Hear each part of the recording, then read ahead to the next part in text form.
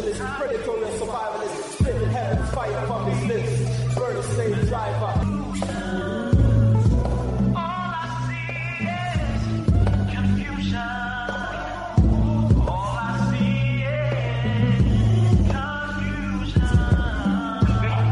Welcome, listeners,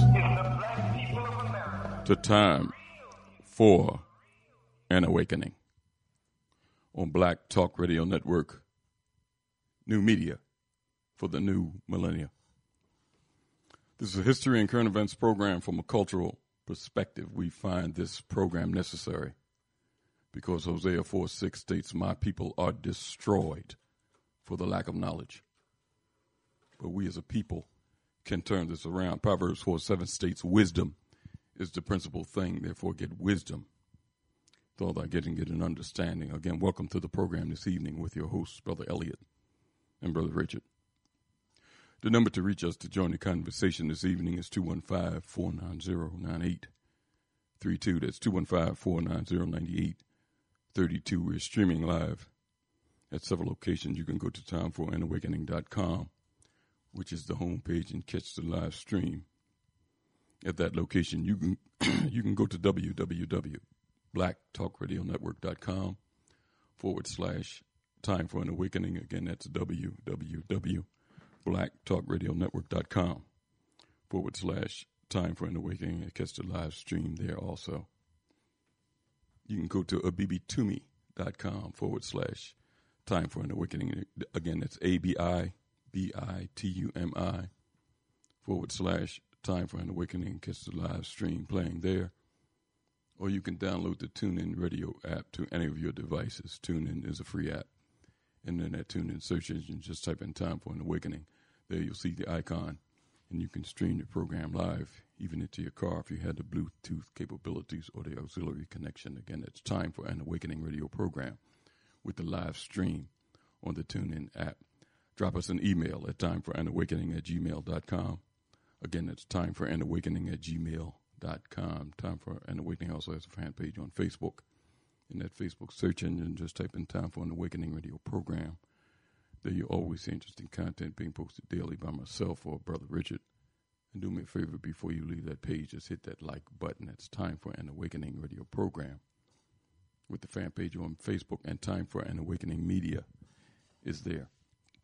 Always full of the latest podcasts of the various programs on Time for an Awakening media, interesting articles that you can read, download at later times, and share with your friends. Also, check out the Time for an Awakening marketplace and our partnership with the BB2Me. Always interesting things in the marketplace all the time. Various African language classes on education, economics, social systems, health, and much, much more being taught by professors on both the continent and in the diaspora. So, again, make that one of your favorites. Put that in your address bar. That's timeforanawakening.com. Timeforanawakening.com will take you straight to Time for an Awakening media. It's 7:07 here in the city of Philadelphia on this steamy Sunday evening, and we're in the Sunday edition of Time for an Awakening. Our guest this evening, agricultural attorney, activist and author, and founder of and director of F.A.R.M.S, Miss Jillian Hishaw, is with us this evening. Her book, Systematic Land Theft, The History of America's Tactics to Keep Tribal Nations from Reclaiming Their Land and Blacks Landless, will be the topic of our conversation this evening. And you can join the conversation by dialing 215-490-9832. That's 215-490-9832. We'll be right back to get the program started after a brief word from our sponsors. Mr. Moderator, our distinguished guests, brothers and sisters, our friends and our enemies.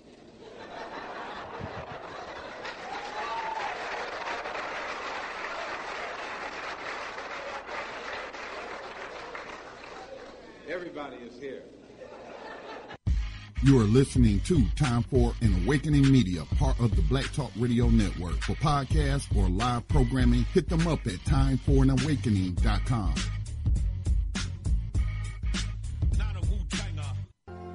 All Insurance Incorporated, an African-American owned and operated insurance agency in business for over 20 years, located at 231 Southeastern Road in Glenside, PA, with other offices in Germantown and West Philadelphia. Call now for commercial insurance quotes, homeowners insurance quotes, automobile insurance quotes, notary and tax services, representing over 15 major A-rated insurance companies, offering a discount on all notary services when you call in for a free quote. Call this number, 215-885-2444. That number is 215-885-2444. 215-885-2444. All Insurance Incorporated.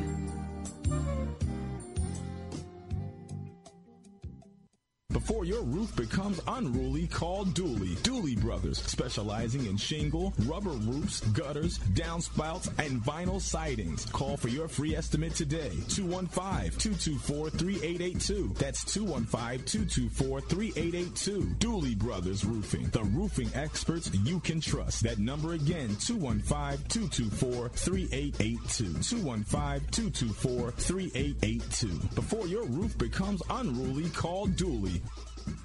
RG Electrical Inspections provides electrical inspections for realtors, licensed electricians, and homeowners. Licensed and insured underwriter, serving Philadelphia and surrounding area. Call today, 484-268-9837. Overworked? Suffering with an underperforming company, headache customer, staff, or vendors? Or are you a startup who wants to get it right the first time and avoid the costly mistakes? We turned a $24,000 a year odd job handyman service into a 7-figure high-end custom home builder and commercial contractor licensed and operating in 3 states. This is just one transformation created for entrepreneurs like you in various industries around the country. Not what you're used to from accounting and business consulting? Well, welcome to New Business Solutions. If you're ready to go beyond advising, coaching, and training and get implemented results, call 301-244-9072. Let New Business Solutions apply the best comprehensive administrative, accounting, operations, human resources, management, sales, and marketing to help you actualize your vision for yourself and your company. From anywhere nationally, call 301-244-9072. Spelled new as in numerous on your device right now. Book your free consultation at newbusinesssolutions.com. History is a clock that people use to tell their political and cultural time of day. It is also a compass that people use to find themselves on the map of human geography. History tells of people where they have been and what they have been, where they are and what they are. Most important, history tells a people where they still must go, what they still must be.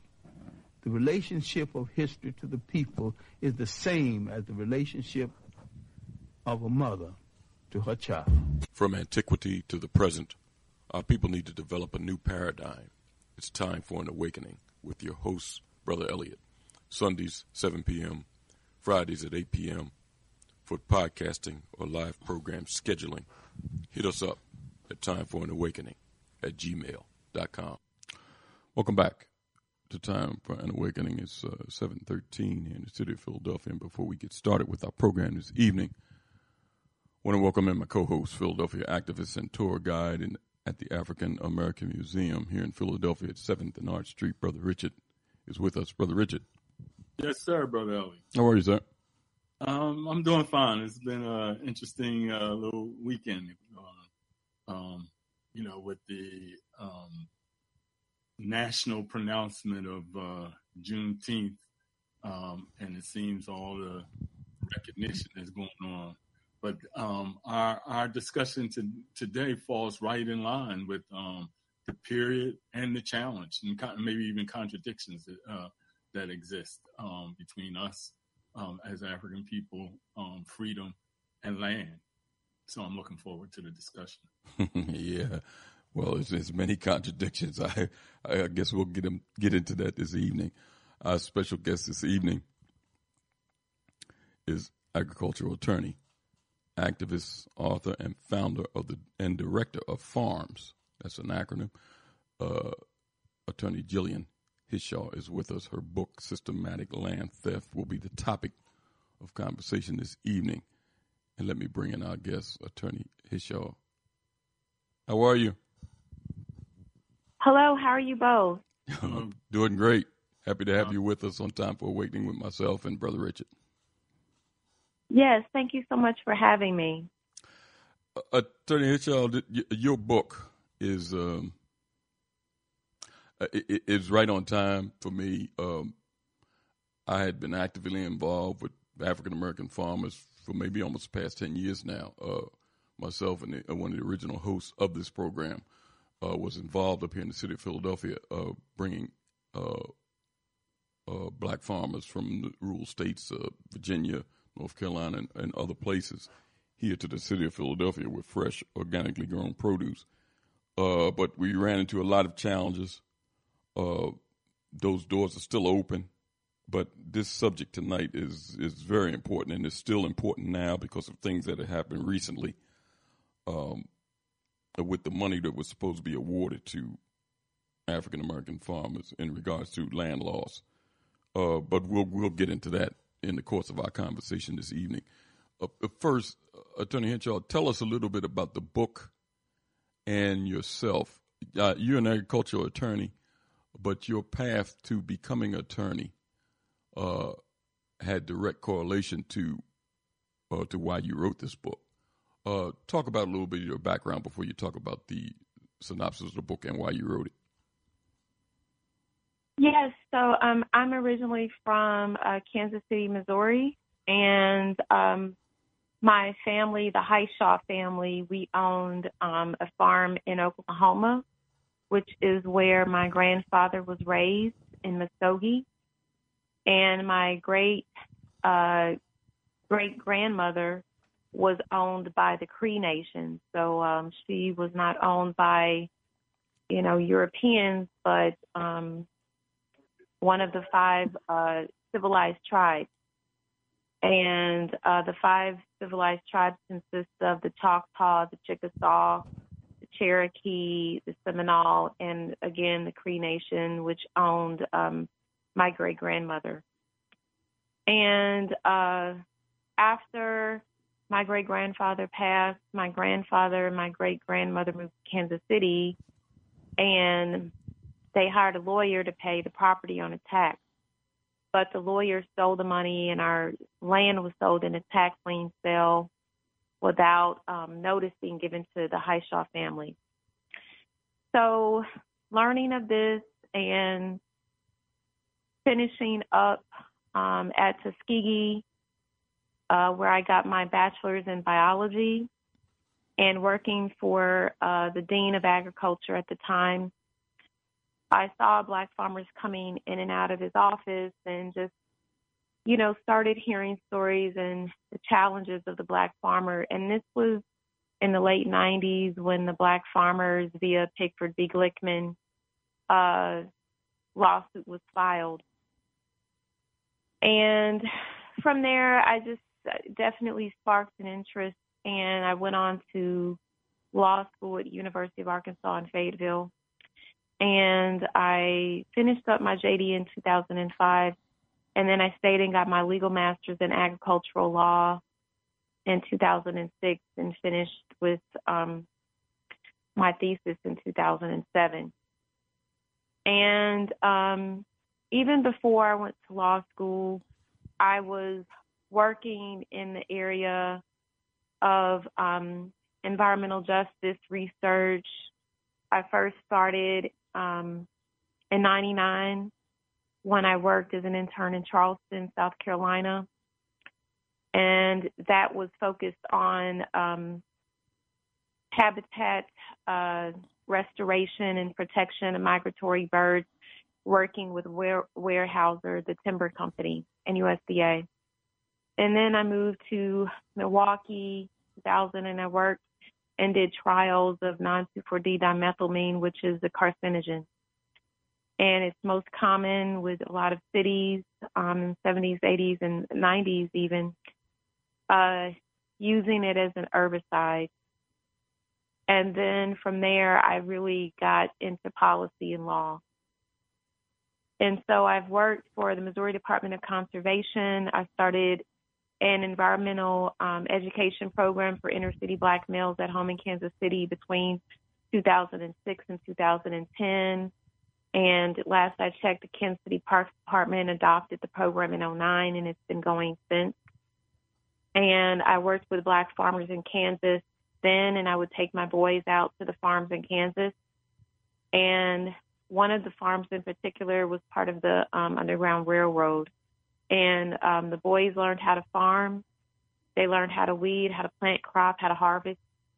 And from there, I worked for the city of Kansas City on environmental justice issues, dealing with Clean Water Act, Clean Air Act, particularly Clean Water Act, because during the time the Region 7 Environmental Protection Agency, EPA, located in Kansas City, threatened the city with a $1.2 trillion fine if they didn't replace their sewer pipe. That was predated to the Civil War, and it had been leaking raw sewage since the 60s, primarily in the black community. And so I worked on that project for 2 years before moving back to D.C. I lived in D.C. in 2004 working on lead removal cases and the DuPont case. And but here I worked for USDA under Vilsack in the Office of Civil Rights in D.C. within the Obama administration for a year. And I did EEO adjudication of EEO complaints. And I worked there for a year. I left, and I worked on the Keith Eagle class action settlement with the Lumbee tribe here in North Carolina, and then also helped out some farmers on my own with the Pickford settlement, Pickford 2. And then eventually I started a nonprofit, left, and I started another nonprofit, which is F.A.R.M.S, which is Family Agriculture Resource Management Services. And we have 3 programs. One, of course, is the legal services. We primarily provide free legal pro bono services, low-cost services to primarily black farmers, but we've helped Native, Asian, Hispanic, and white dairy farmers as well through the years. But our primary base is black farmers, and whether it's predatory lending and stopping foreclosures by USDA or reverse mortgage companies, drafting wills, putting the land in an irrevocable trust, to our second program, which is our food bank program, where I write grants and raise money, and I purchase produce from our farmers. I don't ask for anything for free. We purchase it all, and then it's donated in the farmers' community. So over the past 7.5 years, we've purchased and donated over 1.2 million pounds of produce and organic fish, not only in the States, but also in Freetown, Sierra Leone, Haiti in 2015, Trinidad. We started working in 2020. And also we've done some work off and on in India since 2019. And we've been in Sierra Leone since 2019 as well. The third program is our Farmers Emergency Fund, where we provide financial assistance to farmers in financial crisis. And the first 5 years, it was a scholarship of a child or a grandchild of a farmer majoring in ag studies at Tuskegee. And we made it a dual purpose in January of 2019. And we've given out about $161,000 to farmers in and outside of the U.S. For the past 2 years, we've paid for coffins. Unfortunately, for a farmer that passed away of COVID, we've paid for medical bills. We have fixed tractor repair. We just paid a FSA payment for a farmer that's late on his payment to stop the acceleration of the loan. So it goes on, and it's been very productive. And we've been in operation for nearly 8 years come the fall. Attorney Hishaw, before I kind of get into the book Your family, you mentioned that your granddad lost his farm. Yes. Was he ever able to get it back? And how many, just curious, how many acres did your family own? 40 acres, and no, we weren't able to get it back. Okay. Let's spin off into the book. And I plan to get the book. I just became aware of your work when I engineered Eric's program, and I had to have you on. But I did get some of the synopsis of the chapters, and I want to kind of, because some of the chapters' titles will be very timely in our discussion this evening. But the book itself, I'm just curious, is it a compilation of your empirical research, or is it maybe a combination of maybe essays from people that were affected, or is it just a lot of the facts stated about these different incidents? No. So I started writing this book in 2007 as a white paper when I was working for the Missouri Department of Agriculture. Okay. And from there, in 2009, I created a course at the University of Missouri, Kansas City. And I used the white paper as the basis of the course. And from there, I just been writing on it. Chapter 1 through 3, I wrote between 07-09. Chapter 4 through 12, I wrote between January of 2020 up until April of this year. So the majority of the book was written in a year and a half. And it has over 1,200 footnotes. It has interviews from Black farmers, also from freedmen of the 5 civilized tribes, particularly Miss Marilyn Vaughn, who was the only Black woman to sue Cherokee Nation of Oklahoma regarding discrimination in the early 2000s and won successfully. And just other leaders in the Black agrarian movement as well. And each chapter has a case study. Chapter 4, I use my family's story as a case study. And it has chapter review questions and a chapter summary.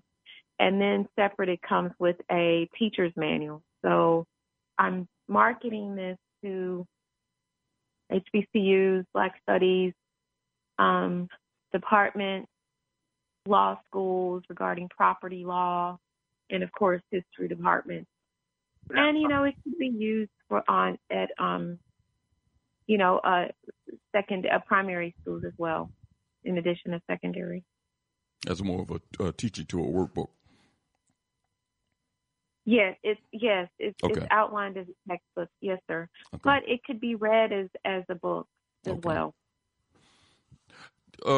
Attorney Hishaw, the first chapter, and I see that the title of it deals with the Gullah struggle. I'll kind of come back to that. I want to jump to.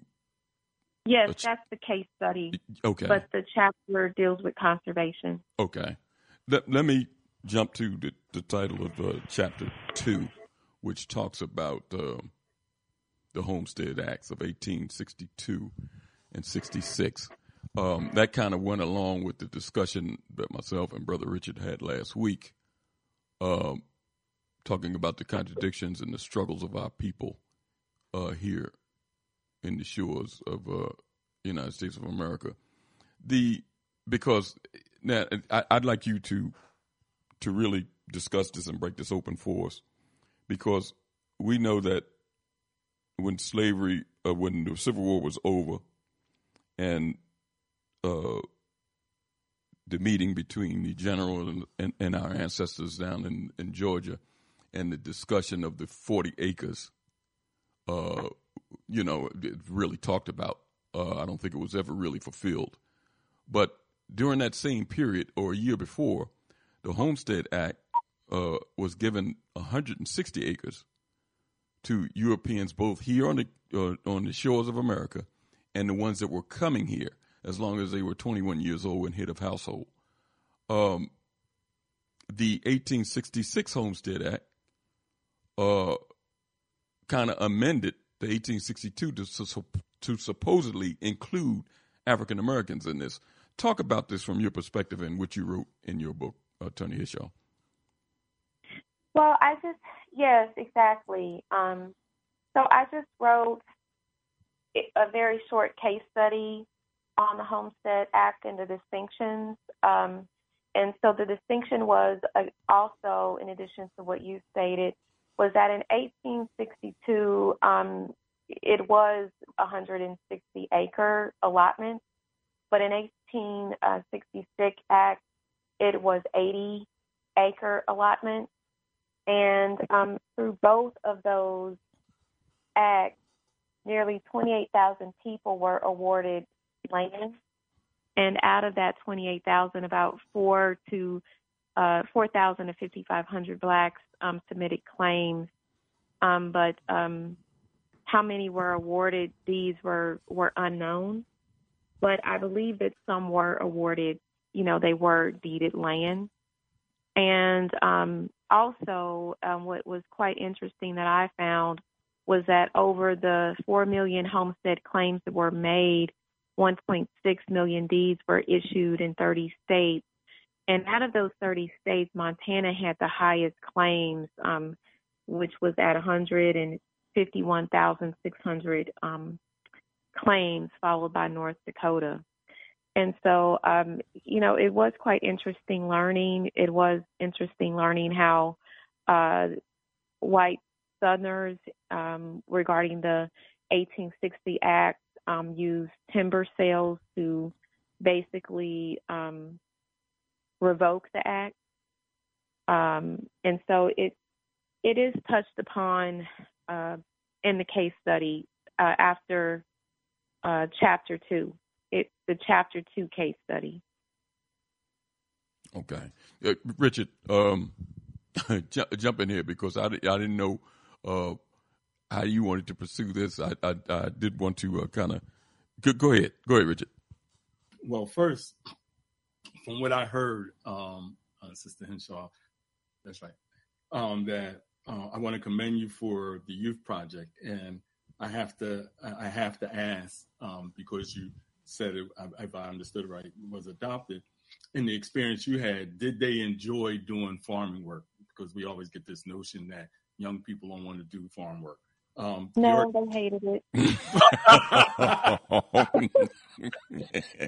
Yeah, they didn't like it. All they did was complain. And again, I purposely, only had black males between 15 through 21 in my program. Mm-hmm. And, having young men come from the city and go out on black farms in Kansas, it was an experience, but now most of my students are in their late 20s, early 30s. And now, actually, they're reaching out to me, a few rather, and telling me how valuable it was 15 years after the fact.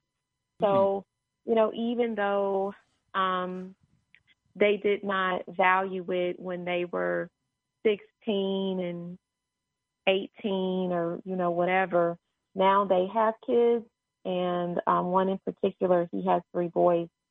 And he reached out to me, I think a year ago last year, and he said, now I understand what you were trying to teach me. And so it may not be impactful then, but later down the road, I find or have found that the lessons, may come later on in life when they have kids. And the reason I think it's important for us, of the Time for Awakening audience, because we hear people push the importance of land. And based off of the feedback you just gave, I think it's important for us as listeners to your experience to understand what we have to do in order to try to cultivate or make some understanding in relationship to, the young people being more appreciative of working the land as in before. So that was the reason why I asked that, and that's good feedback for us to know, and I appreciate your Yeah, I mean, I still mentor. I have 3 mentors. Well, one just left, but I have 2 now. Whether they come as interns or mentees, but I still mentor consistently the past 15 years, and the young people are definitely changing. You know, some of them are, rather, their perspective on land. They're more open to listening to what I have to say, but also a lot of them want things fast and quick, you see. They think that if they, you know, work on something for a year, that, you know, they should be made CEO of something. I don't know. And so it's very strange, but they are open to what I have to say, but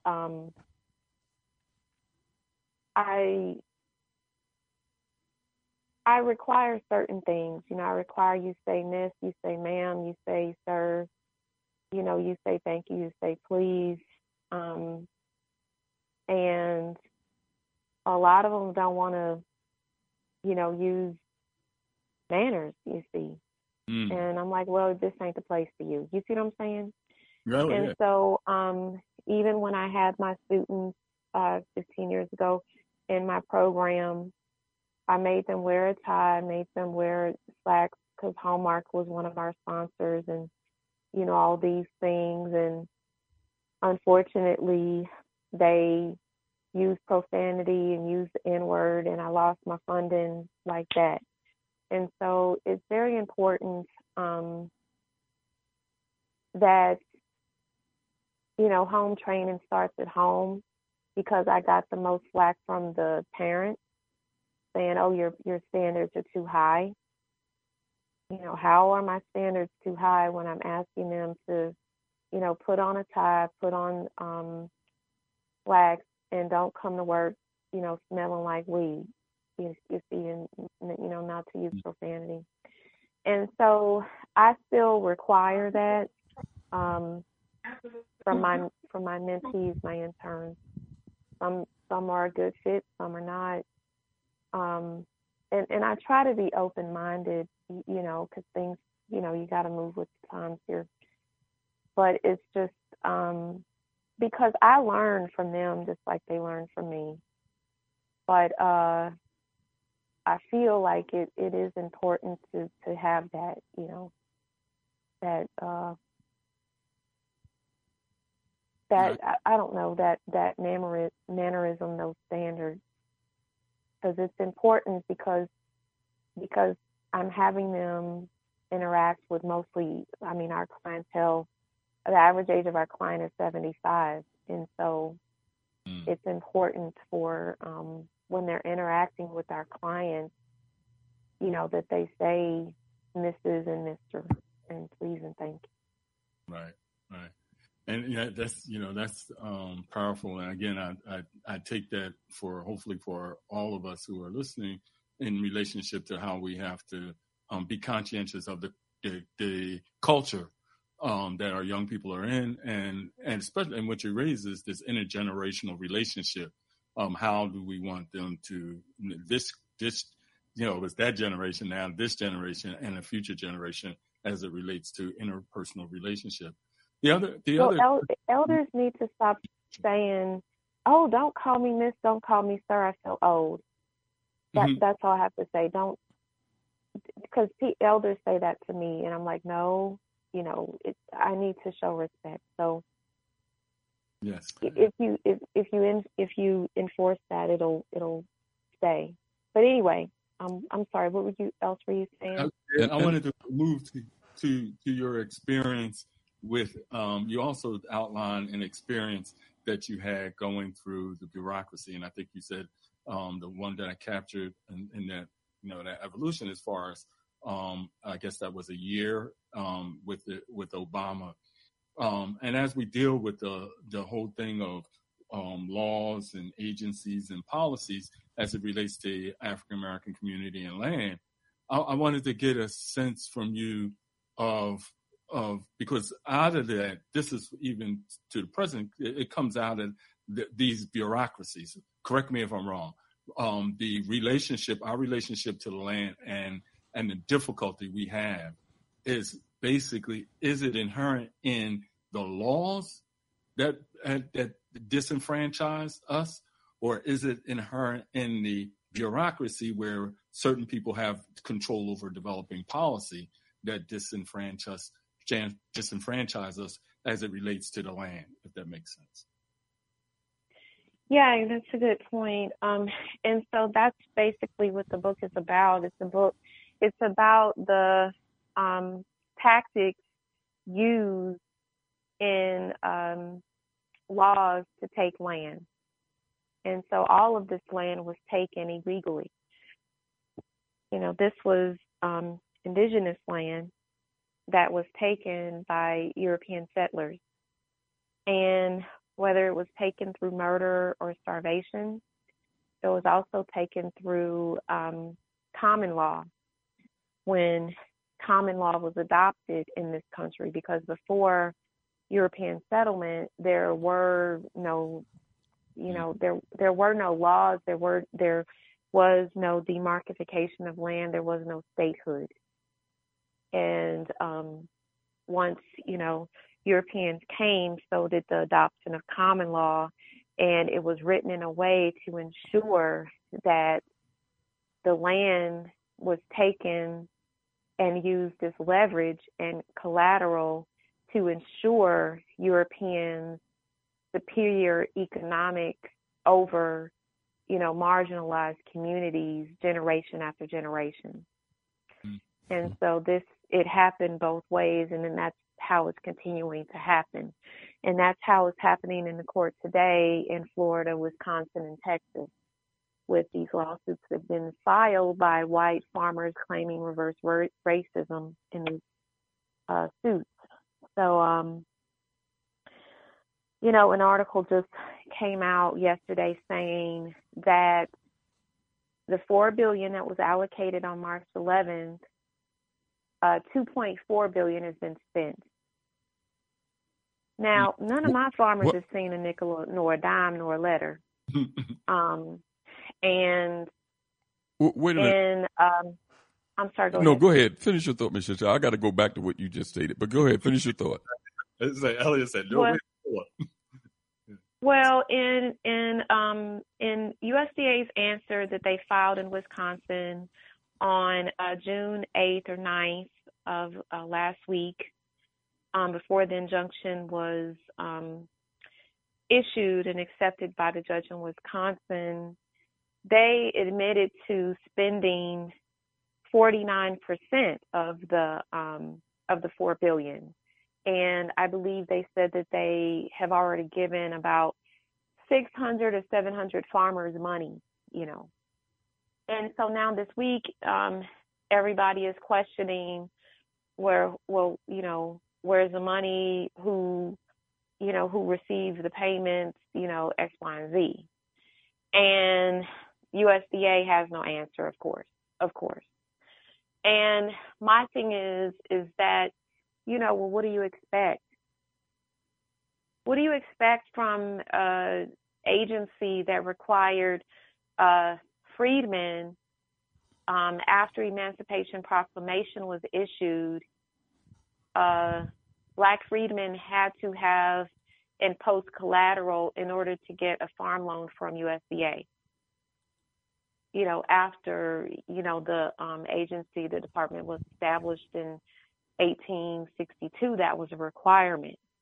So it's still a requirement. They don't want us to have land. They don't want us to have proper lending. It's a predatory department. No. The basis and the foundation of it has always been and will always be predatory. Question. Now, you said that when it was established in 1862, you said? Yes. They were requiring African Americans, if they wanted to get into farming, to have collateral. Yes. Was that same after they were free? Was that same requirement for white? I might know the answer, but so was that same requirement for white farmers? I don't know the answer to that question. In my research, I just found documentation about black freedmen after slavery. Okay. Having that requirement. And that's why I wanted to, if we can spend just another round and teasing out. Okay, we got the origin, we say the origin story as it relates to how the structure is set up. But when I'm thinking of now, because it's not just you who have went and been a part of, this bureaucracy, even if not directly, right? And I'm trying to get these people that we don't see, who obviously, and on one hand we don't see who implement policy or have the ability to reform policy, but they don't within the bureaucracy itself. And then, and I'm going to be, targeting the, I don't know how many is in these bureaucracies, the African American individuals who are at different levels within these government agencies that see this, and we're not hearing what you're saying, if that makes sense. So I'm trying to understand, is it who was implementing that? We're talking from 1862 to 2021. I mean, is it the same white males who are engaged in making these kind of deals, or is it now a mixture of people, or people just not paying attention, and it's hurting African American farmers? Well, it's definitely not a mixture. 98% of U.S. farmland today are owned by whites, so it's definitely not a mixture. I mean, out of all of the agricultural secretaries, only one has been black, and that was SB under the Clinton administration, the first administration. And, it took a white president to nominate the first black ag secretary. And for a few years, they were honest. I mean, he did, to my knowledge, he did an amazing job, and things were really changing. But, the powers that be, whoever didn't, see fit for that change, because, you can make tons of money on Bitcoin and have a lot of money in the bank, but white folk know where the buck stops, and it stops at land tenure. That's where it started, and that's where it's going to end. And land is everything. It's not only dirt, it's soil. And once the black community realizes that, then maybe we will stop losing 30,000 acres in land ownership per year in this community. Yeah, I agree with you, and what you help me, and I hope for the listening audience, because what you're saying, we should be focusing our political attention on those who are in that agency bureaucracy, because of the effect it has on us, compared to just the individuals, vice president, president, and these other departments that have no direct relationship to land. I just thought that it was important for us to tease that out for our political education around that, if I'm making sense again. Yeah, I mean, and of course there's people that look like us that take land. There's people that look like us that they say one thing and do another, and they don't have the true just honest intentions of the black farmers, at best. And so there are those people as well. So don't get me wrong. It's not just all white people here. And, you know, I was listening or a snippet of Kanye's West recent interview, and he was saying how, you know, the black community plays victim and we're always blaming a white man and all of this. And, you know, we need to put our dollars in land. And, you know, that's true. Like in a generalization, that's true. But the whole thing with land tenure is more complex than that. Yes. And he's been owning land, the past 5 years, but I've been in it for 20, and my family lost land, you know, decades ago. And so it's more to it. It isn't quite that simple. Yes. And that needs to be stated. And that's easy for him to say when, you know, you are, you know, near a billionaire or whatever he is. And so that's easy for him to say. But it's hard to keep it when you own it even.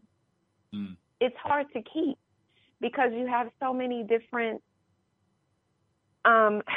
forces that are constantly trying to take from you just because you're black and you own land. For that one fact. And so, you know, it's easy for him to say that. But why don't you try saying that in front of some of my clients that are losing their land when they've paid their taxes on time, but they still get a delinquency notice? Why don't you talk to them people? And this is what is frustrating, is that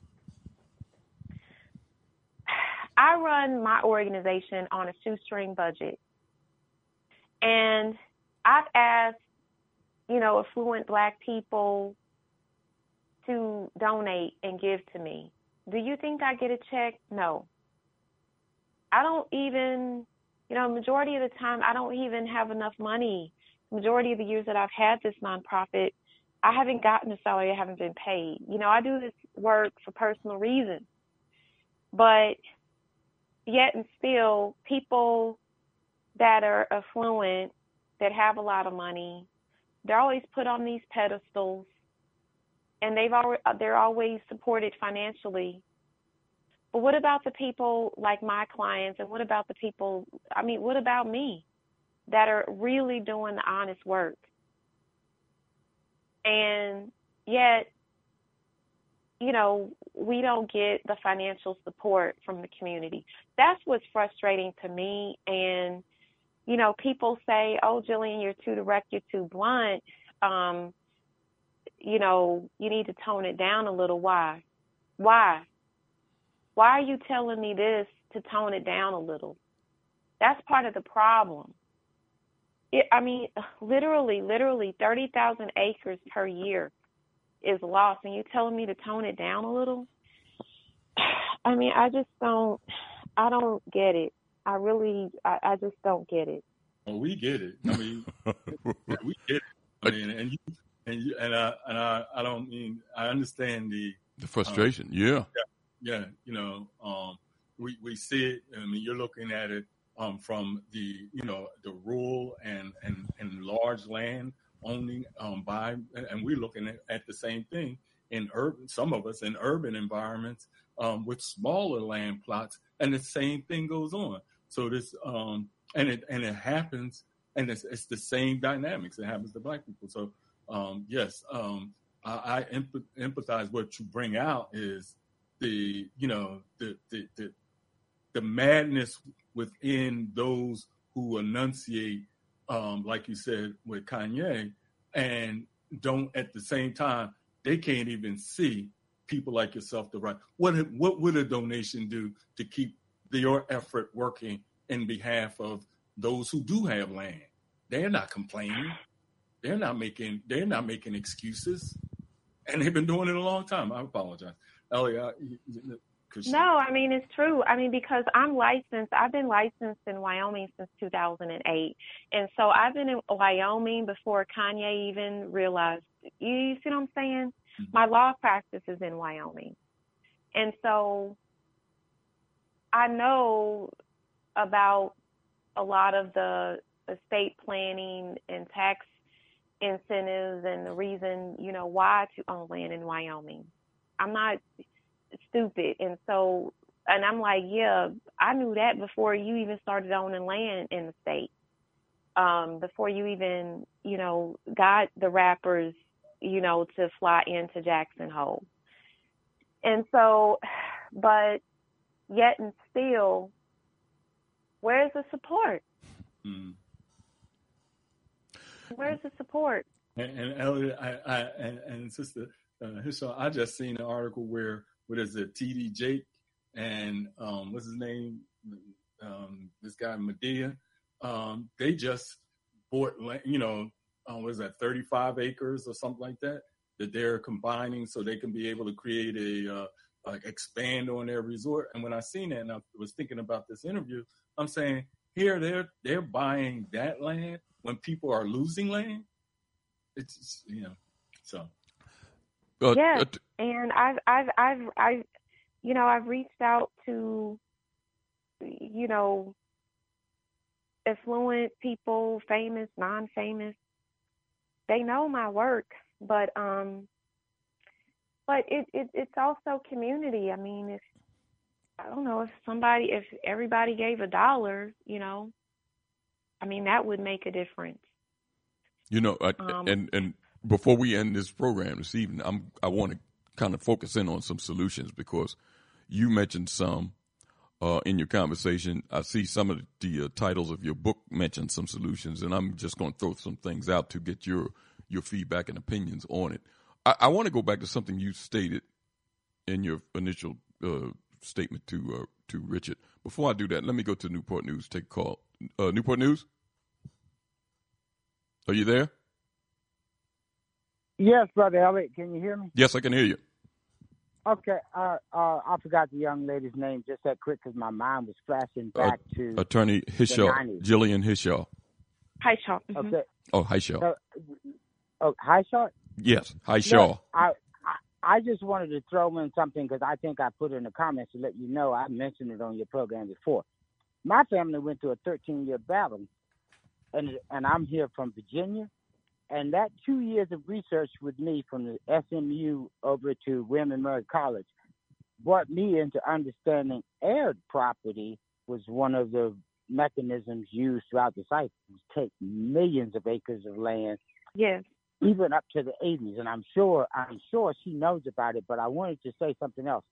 When I started talking to prominent people, black lawyers and everything in this area, the thing that I found, and I'm sure she's running into it, I couldn't get a single prominent lawyer that was licensed to operate in Virginia to help me. I literally had to go to Air Force buddies and then ended up getting somebody up in the northern part of Virginia to come and help me, and it ended up being a Jewish guy.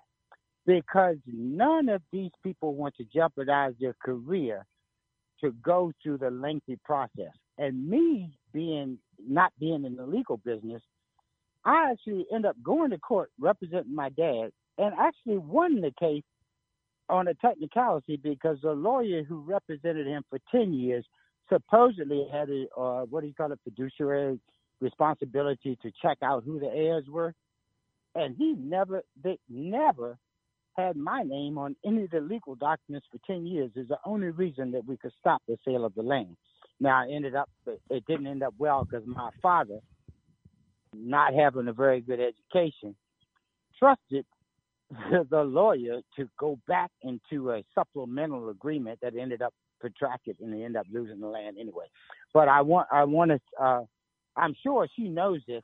Once you cross straight lines, it's almost impossible to get any lawyer that's got black pigment to go against the established hierarchy wherever their location is. I mean, I've been through something in North Carolina, been into it with people in Atlanta, and I'm sure you can tell it. These people... I can tell it. Thank you. I'll let you talk. An honest black lawyer, yes, sir. He hit the nail on the head. An honest black land lawyer is hard to find. It's hard to find. and they don't want to jeopardize their license because it's a lot of convoluted deeds and land surveys, and it's time consuming, and you don't make money.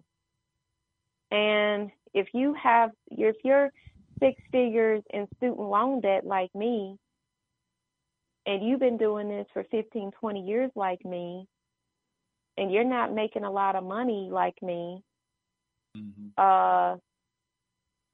why do it? You see what I'm saying? And so I understand, they need to make money to pay off the debt of going to school and all this. But at the same time, it's hard to find an honest black lawyer, and if not honest, just a lawyer, black or white, to handle these cases. When it comes to heirs property, yes, that's true. That's how we lose so much land, because of heirs property. And I go into the book about it, and I also go into the movement. That's the case study in chapter 11 in Philadelphia. But yeah, it's definitely cumbersome. I know we got to wrap it up here. No, but I hope that we can go longer if you can go longer. How are you situated? No, I do got to wrap it up. But okay. I definitely thank you both for having me. I hope that people support the book. It is a textbook price, so it is $75. But I also have another book, Don't Bet the Farm on Medicaid, because people don't realize that nursing homes they can take your house in downtown Philadelphia, and they can take your land in Lancaster, Pennsylvania, through what's called a Medicaid lien. And Pennsylvania is, I find, the worst state out of 50 states when it comes to Medicaid debt. If you want, you can have me back we can talk about that separate. That's a whole nother hour conversation. Attorney Hishaw, before you go, let me ask you this question that you mentioned to Richard, because I touched on this last week at the end of the program, that we can see the games being played.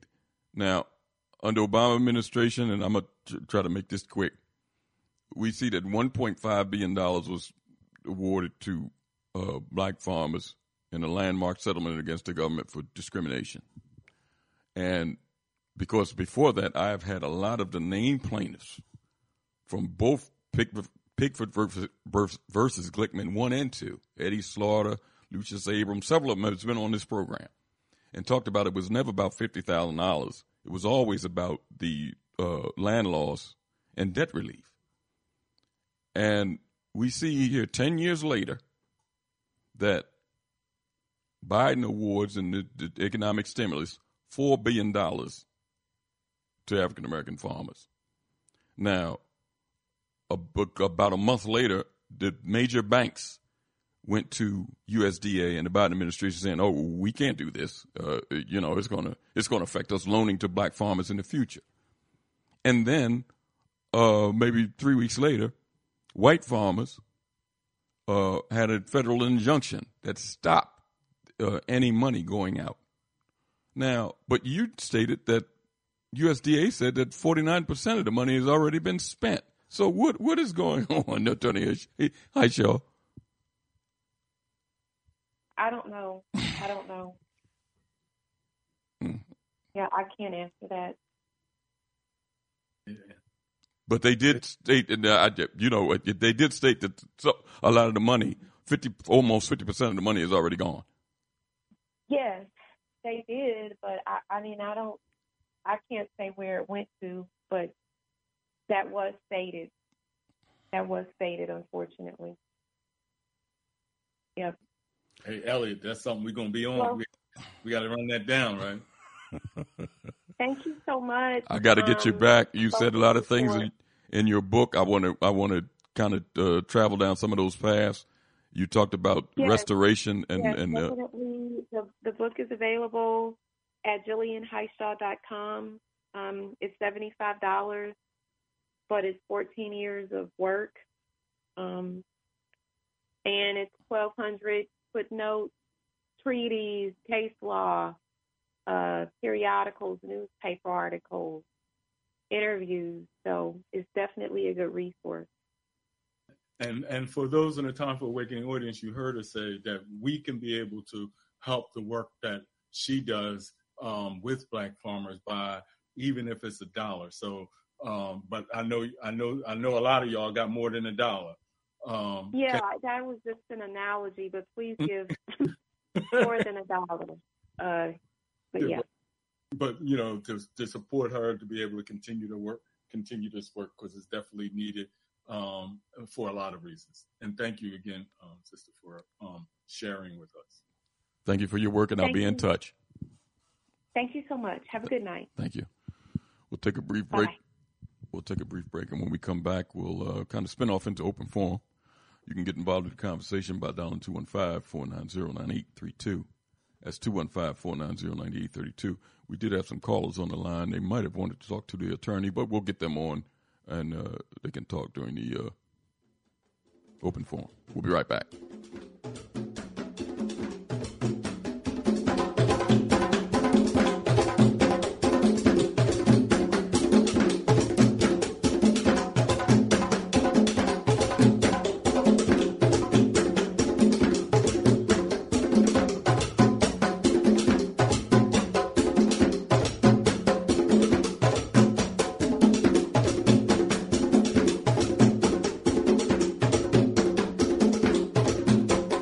You are listening to Time for an Awakening. Time for an Awakening with host Brother Elliot and Brother Richard on Time for an Awakening Media, part of the Black Talk Radio Network. For podcasting or live program scheduling, hit them up at timeforanawakening@gmail.com.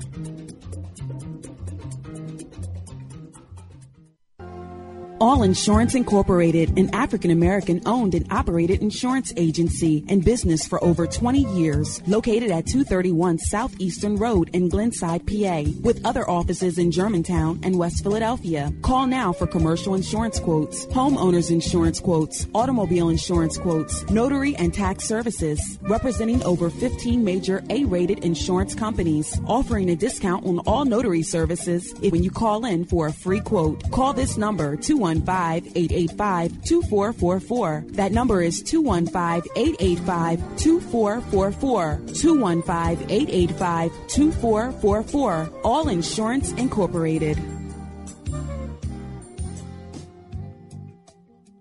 RG Electrical Inspections provides electrical inspections for realtors, licensed electricians, and homeowners. Licensed and insured underwriter, serving Philadelphia and surrounding area. Call today, 484-268-9837.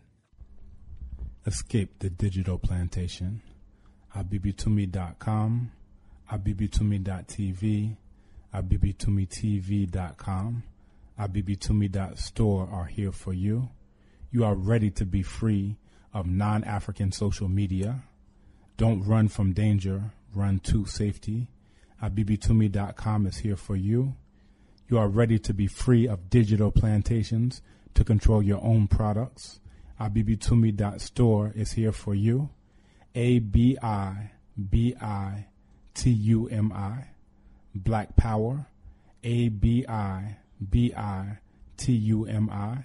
The only word you need to know to join your global Kemetiu Black family, to join your interconnected Kemetiu Black communities. Escape the digital plantation now. abibitumi.com, abibitumi.tv, abibitumitv.com, abibitumi.store. We are here for you. Escape the digital plantation.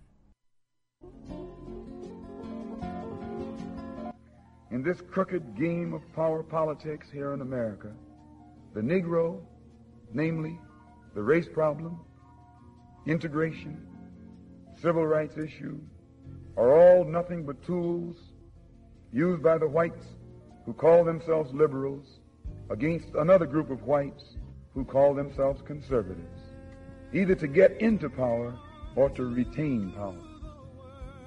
Among whites here in America, the political teams are no longer divided into Democrats and Republicans. The whites who are now struggling for control of the American political throne are divided into liberal and conservative camps. The white liberals from both parties cross party lines to work together toward the same goal. And white conservatives from both parties do likewise. The white liberal differs from the white conservative only in one way. The liberal is more deceitful, more hypocritical than the conservative. Both want power, but the white liberal is the one who has perfected the art of posing as the Negro's friend and benefactor. And by winning the friendship and support of the Negro, the white liberal is able to use the Negro as a pawn or a weapon in this political football game that is constantly raging between the white liberals and the white conservatives. The American Negro is nothing but a political football. Since the 60s, you will see nothing but betrayals by the petty bourgeois elements in our society. The African bourgeoisie is the most corrupt bourgeoisie in the world. In Africa, they seek luxury in the midst of mass suffering. There are more Mercedes in Africa than in any other continent in the world. In America, as soon as they arrive at a position based on this blood of the people, they snatch that position and run away from the people. But you must not think that they represent the people. They only represent their opportunistic self, using the people every step of the way. So you must not be confused. The petty bourgeoisie everywhere will be running for cover, but the masses will spare them not. Consequently, we who have dedicated our lives to the people's struggle, we who, knowing that the people will always be free, we, understanding that we must make a contribution to qualify our struggle since the 60s, have been dedicating all our energies to only one task: the organization of the masses of our people. We are not running for mayor. We're not running for president. No changes can come from the top down. We're not stupid. Changes can only come from the bottom up. The masses and the masses alone can make them. If you want to learn something from the 60s, the lesson is simple: organize the masses of the people. Thank you.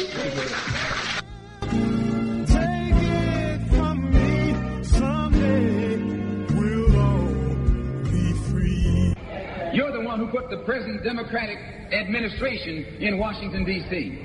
The whites were evenly divided. It was the fact that you threw 80% of your votes behind the Democrats that put the Democrats in the White House. When you see this, you can see that the Negro vote is the key factor. And despite the fact that you are in a position to be the determining factor, what do you get out of it? The Democrats have been in Washington, D.C. only because of the Negro vote. They've been down there 4 years. And all other legislation they wanted to bring up, they brought it up and gotten it out of the way, and now they bring up you. And now they bring up you. You put them first, and they put you last. Because you're a chump.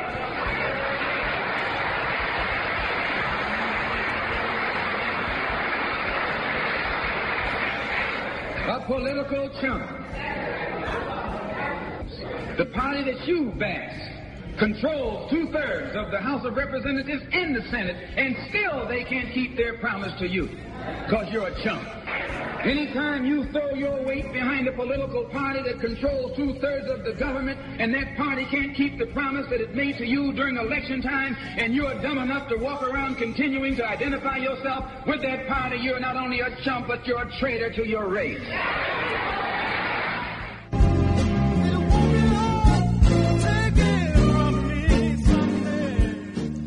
Welcome back to Time for an Awakening. It's 8:13 here in the city of Philadelphia, and I want to thank our guest that was with us, spent a little time with us, agricultural attorney and author, founder and director of F.A.R.M.S, Jillian Hishaw, was with us. The book, Systematic Land Theft. If you go to her site, Jillian Hishaw.com, you'll see the book, you'll see her organization, you'll see how you can donate to help her. I plan to put some of her information on our website. Richard. Yes. You know, I wish she could have spent a little more time. We'll get it back on, because it's so many areas that she was going down, or that she introduced. And in her chapter in her book, she talks about how these things can be corrected, because she gives suggestions for repair and for reparations. And we didn't even get a chance to get to that. But it's something that she stated about the law that was put in place right after slavery. That, and I didn't listen, I don't know anything about USDA. She said that was started, in 1863, she said? Me too. Mm-hmm. That branch of the government.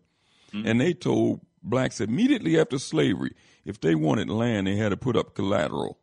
Mm-hmm. And she said that continues to today. Now, Richard, that's what I was, when the discussion I had with our friend caller from New York, and he was beating down black people about them not going into business. Mm-hmm. And I told him that blacks want to go into business just like anybody else. It's difficult for them to go into business. Yeah. I have a small business. And unless you got collateral almost equivalent to what you want to borrow, you ain't getting no loan, Richard. They got all types of hoops for you to jump through. And you see, she said the same thing in reference to farmers. Right. Now, I want to read this because, we done went through all this double talk and it's ceremonial stuff from these Europeans about Juneteenth. All of a sudden, they almost more excited about Juneteenth than black people. Now, we talked last week, and I'm glad she confirmed it, because I'm no lawyer at all. But I threw it out, and she said, well, you're right. Now, in 1862, this man instituted a law called the Homestead Act, giving his folks that was here and the ones coming here that hadn't even reached these shores, if they get here, they can get 160 acres of land. The only criteria is if they're 21 and hit a house. 160 acres. Mm-hmm. Black folks couldn't get to 40, even though it was stated loosely in a lot of different things that 40 acres would be given to them, when whites was getting 160. Now, let me read this, because that Homestead Act of 1862, it was another one in 1866, Homestead Act, that included you. Because after the Civil War, they figured they had to do something on paper in reference to black people. Now, this is what happened in 1867 in reference to that home. Now, we already talked about the Homestead Act of 62, which gave all these whites 160 acres, right? Right. The 1866 Act let you in, open the door for you. Now, this is what happened in January of 1867. And let's see if these same spirits, white folks always talk about, I didn't do that. My ancestors did that. I don't have nothing to do with it. And some blacks buy that BS. I could use the real adjectives, but I'll just use the initials. Some blacks buy that BS. But let's look at the spirit of these people, because the spirit is still what's here. But these bodies contain a spirit. Let's look at this. The Homestead Act, 1866 Homestead Act, supposedly included you. Now, in January of 1867, January 1st of 1867, the bill that specified only free blacks, unionists, will be allowed to access land according to their primary beneficiaries for the first 6 months. Only freedmen who was in desperate need of land to till. However, the law encountered many obstacles. Notably, Southern bureaucrats often did not comply with the law or with the orders from the Freedmen Bureau. Notably, not informing blacks of their opportunity to acquire land, violence from competing whites, poor quality of land, and poverty of the farmers who were often unable to effectively use the land without further money to invest. And notice she said, Richard, that you had to have money. Mm-hmm. They was requiring collateral. It says, unfortunately, before too much of the land was ever distributed to blacks, the law was repealed in June of 1876. Nonetheless, free blacks entered about 6,500 claims for homestead. And about 1,000 of these eventually resulted in property certificates. Now, 1,000, Richard. Now, I bet you none of that 1,000 even own that land to this day. But let's look at those numbers. It says in 1876, because of whites complaining, and I ain't even dealing with the Southern bureaucrats, crap. Whites complaining and didn't want to do it, whether it was Northern whites or Southern whites, they really didn't want to do it. It was repealed in 1876. It stated here that out of the black 6,500 claims, homesteads was filed. Of the 6,500, only 1,000 of these received property. And some people might say, wow, that's a lot. Or 6,500 of our ancestors filed a claim. Now let's flip the script. Let me read this to you. The Homestead Acts of 1862 and 66 resulted, Richard, in 4 million homestead claims. 4 million. And it says here, although 1.6 deeds in 30 states was actually obtained. Well, that's what they say, 1.6. But 4 million of these folks filed claims. 6,500, not even 1 million, 6,500 of our people filed claims, and only 1,000 of them got anything. And you're an American. You're an American. You was an American in 1863 when they freed the Emancipation Proclamation, and later on did that act that was issued in Galveston, Special Order Number 3. You're an American. Well, maybe you're a black American, but you sure wasn't equivalent to no white American. I mean, these historical things need to be taught. Don't gloss over these things. And I'm talking about some of our people that's repeating some of these taglines. I heard so many taglines repeated over this past week, Richard. I almost wanted to pull my hair out. I could see how that sister's so frustrated. Yeah. I mean, you heard it in her voice. Yeah, exactly. That's not the first person I heard that talked about, and I'm not going to mention the brother's name because he got a thing out, and he came on our show when we was on terrestrial radio and talked about he sent letters to Oprah, and he mentioned the names on the air, to several other prominent blacks looking for some funds to help him. And he said at that time, he said, and it is still held true, but he said at that time the only prominent black that responded to him with any money was Bill Cosby. And gave him money twice, Richard. This man told me that Bill gave him money twice. He just wanted him, the only stipulation is that he followed through with what he wanted to do, and which he did, because I'm aware of what the brother was doing the whole time. And I'm not going to put his information out there. If somebody can go back and listen to the old tapes when we was on WURD, they'll hear it. But he said the only prominent black that gave him money was Bill Cosby twice. Now, she states about her work and can't get money from these so-called prominent blacks that always want to get on to television and in movies or whatever and run their mouth about what they doing and what they got. And I'm understanding that, if I understand right, Kanye making the statement that she brought, that here she's in that state, certified in that state, and he talking that talk, and what, he don't have no connection that she's doing that work to make that talk irrelevant, making that statement, that that package statement, because now those statements now become packaged buzzwords. I mean, and you have groups reinforcing it. Now they're having celebrations around it using the same package buzzwords. When you start trying to drill down, it don't add up to nothing. It's fluff. But let me ask you this, Elliot. Okay, wasn't this Marcia Fudge she wanted to be the agricultural secretary? Yeah. But Thomas Vilsack got it?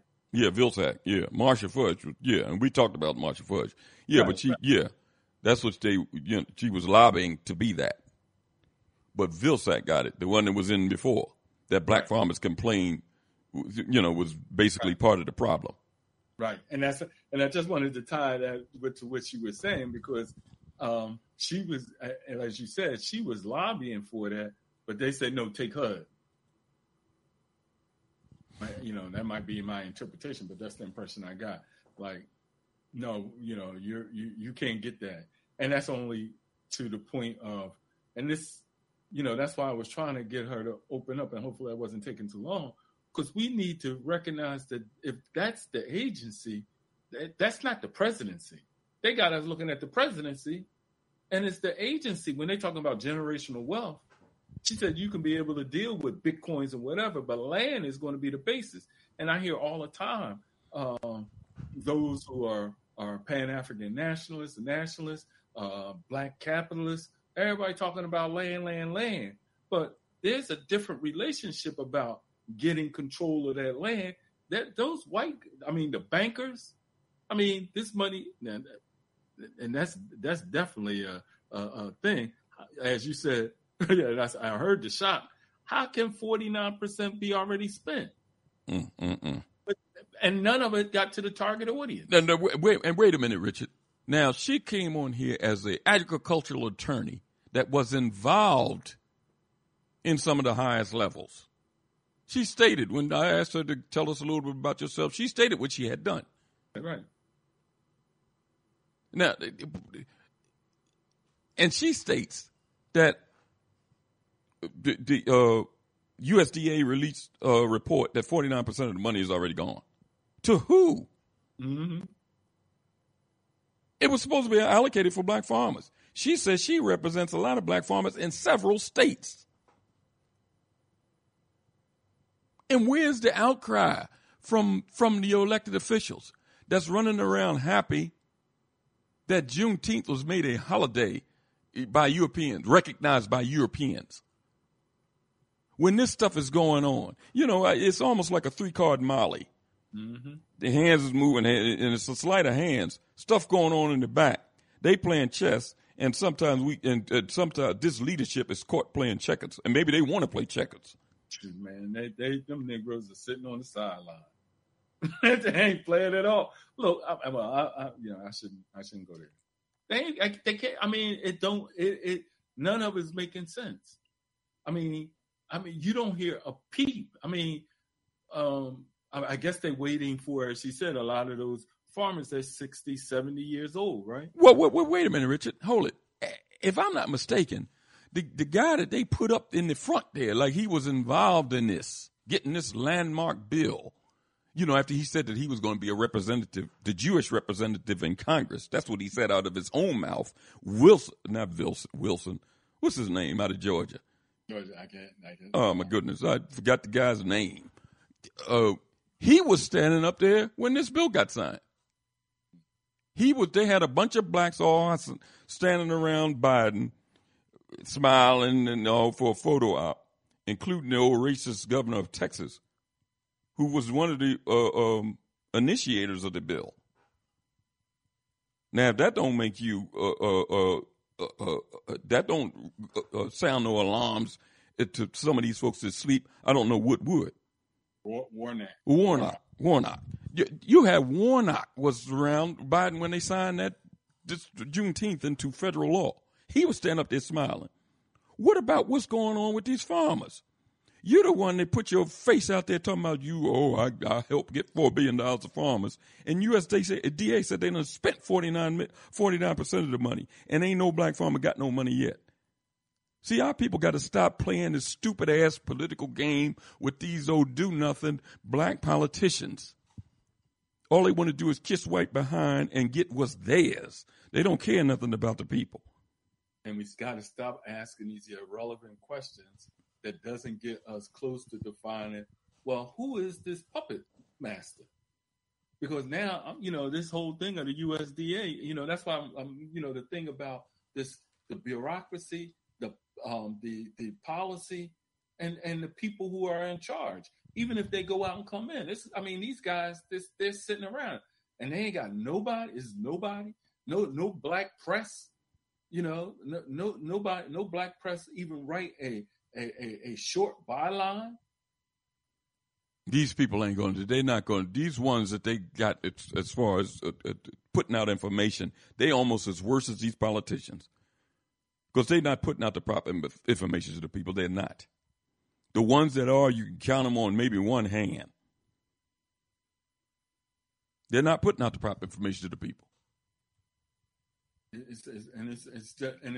I mean, that means it requires us to be, you know, not that. I mean, because I hear us, you know, I hear in other places that the questions are irrelevant, the antagonism makes no sense, and these, I mean, they can tell you 2053 you will have zero wealth, but here we looking at 2021, and they said they had $4 billion, and 49% of it spent, and nobody knows where it's been spent. Who got the money? And then the whites, and when she's, you know, when I heard this wait a minute, Richard. She's not me and you. Right. This young lady worked under this Obama administration and worked for Vilsack. Right. Now, she could have been like some of her colleagues. She didn't want to throw out no names, but she said some of the problem. Now, she said this. She said some of the problem, it's historically been whites, and there's still the problem. But she said some of the problem now is people that look like, and she was saying it when she was talking to you, Richard. She said they look like me and you. Did you hear? Yeah. So she could have been like some of her colleagues that take the money. She was been involved with several different people. And I'm talking about so-called prominent people, prominent organizations. Mm-hmm. But I guess the spirit of her ancestors was calling her about what's going on with our farmers. Right. So she's out there trying to help them, which we all supposed to do, and bringing young people in and trying to put some ethics back into them. These things are cultural. This respect for elders and things like that is cultural. You don't get around people older than you and cuss and all that. You might have did that around your friends when you were among them. But when you come around elders, you change your language. You act respectful. Those things are cultural. Has nothing to do with trying to be white or trying to be like Europeans. We got to instill these things back into our children. It has gotten away from us. And they don't want to do, some of it has gotten away from some of us. Right. And I know it's just the point. And she's, you know, given that, that's why I wanted to ask that question. And I was surprised of her answer because I thought she was going to say, you know, they were engaged in whatever. I appreciate that she was honest. And it matches up with mostly what I hear. You know, and that's on us. Exactly.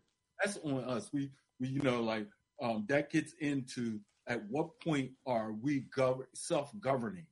You know, because I hear that. I hear that what other folks are doing, but I don't hear how we continue to identify what the problem is and what the solutions. And even if we're just talking, we can at least identify the solution. But if we keep identifying the problem and these hypothetical people and don't relate that to who is the real problem, then what are we doing?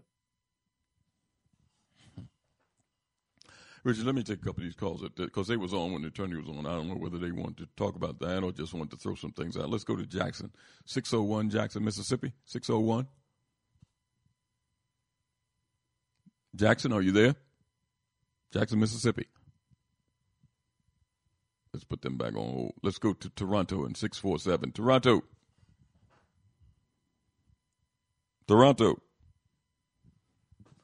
Can you hear me? I hear you now. Beautiful. How are you doing? How both of you gentlemen doing? Great, sir. No, you were talking about cursing in front of your grandparents. I just remember I was talking to my grandmother one time, and I slipped and said S-H-I-T, and I'm not a religious person, but I looked up in the sky. I thought Allah, Jah, or Shango was going to slap me down. You know, you know, like you were saying, you don't curse in front of the elders. Yeah, I mean, those are things that some of our folks have gotten away from, and we're witness to it. We see it. Oh, yeah. But I wanted to talk to you about this whole this Juneteenth thing. I was listening to Chairman Omali Ishatella. He said that they are selling Juneteenth items that in red, white, and blue. Oh yeah. Yeah. Well, you must not have caught the program last week. We was talking about that. Do you know I who? didn't catch it. No, I didn't catch it last week. Well, I'm quite sure the chairman did his work. Do you know who created that so-called Juneteenth flag? I wouldn't be surprised if the Klan. I don't know. It was probably somebody in the Klan. There's two white folks. One of them is definitely white. The other one is some type of a clandestine person. He's white. I know he is. Two white folks that created these symbols, and some blacks that are not aware, because ignorance is always something that's a problem. Our people are destroyed for the lack of knowledge. If you're ignorant of it, you'll run around with that. Why are they carrying? If you want to carry something to remember our ancestors during that period, then carry a red, black, and green flag. Don't carry that darn flag. Come on. And if you go online and read what it means, that wasn't our ancestors. They considered themselves American. They was American. That's bull crap. Could I ask you and Richard a question? Mm-hmm. Could you talk about she talked about the First Nations and their relationship of the Native people and their relationship to African people. The Choctaws, what role did the Choctaws play in the struggle? Were some of the Choctaws? I know she used the term civilized, and some people use the term civilized, and I don't know. I guess because maybe they ate with knives and forks or something, they were civilized. Whatever that means, but. Could you talk about the role of the First Nations people and their relationship to Africans in the United States and in the Western Hemisphere? We'd have to get one of the historians to come on because I don't. I'm not. I've read some accounts of what's going on in reference to them and how they dealt with our people. Some of our people lived among them when they escaped slavery. Others, they enslaved our people. We see, we be honest, the reality is what it is. But I'd have to get one of the historians to come on, and we can get somebody to come on. In fact, we've had people over the years come on and talk about it. But maybe I'll get somebody on to maybe go a little deeper into that. And I wanted to say one last thing. The Lumbee Indians are from North Carolina. And before Robert F. Williams, Negroes with Guns, he had the shootout with the Klan in 50, 55, 56, 57, around that. Before that, the Lumbee Indians, and Tupac's mother talked about that, the Lumbee Indians had a shootout with the Ku Klux Klan and ran the Klan out of some parts of North Carolina. I think people need to know about that. But I think unfortunately, some of our people, some of melanated people, those of us who are darker than blue, I guess we have to really face the fact that some of us cooperated with the Europeans and I think all oppressed people, there was a sector of we had sellouts, and all oppressed people had revolutionaries, working class heroes, sellouts, and buffoons and idiots, as John Henrik Clark used to say. Well, listen, I agree with that statement, but ours is a little bit different because of the state that we are in and the state that we were forced in by Europeans. So when you have our people that collaborate with enemy and assimilationists, that really hurts the struggle of our people. It's a little different from other folks. If because we're in a multinational situation. No, I'm just talking about the state that we're in. And the state that we never really came out of. We're not a free people. We're not free. We're still enslaved to a degree. We're not in physical bondage. I'm not going to argue with you about that, sir. No. Only thing I can say about that is I agree with you. Yeah, listen, thank you for your contribution as always. Thank you. Talk to you soon. Let's go to 602. 602. Yes, Brother Elliot and Brother Richard. Good evening. How are you, sir? Marcus. How you been now? Oh, I'm here, man. You know, I've been kind of shuffling around, you know, because I'm moving. So I've been, you know. But, you know, I read something in that Marcus Garvey book. It said the aptitude of the Negro to disobey orders coming from himself. A little paragraph. And that's the problem, you know. We need to have an internal corrective force.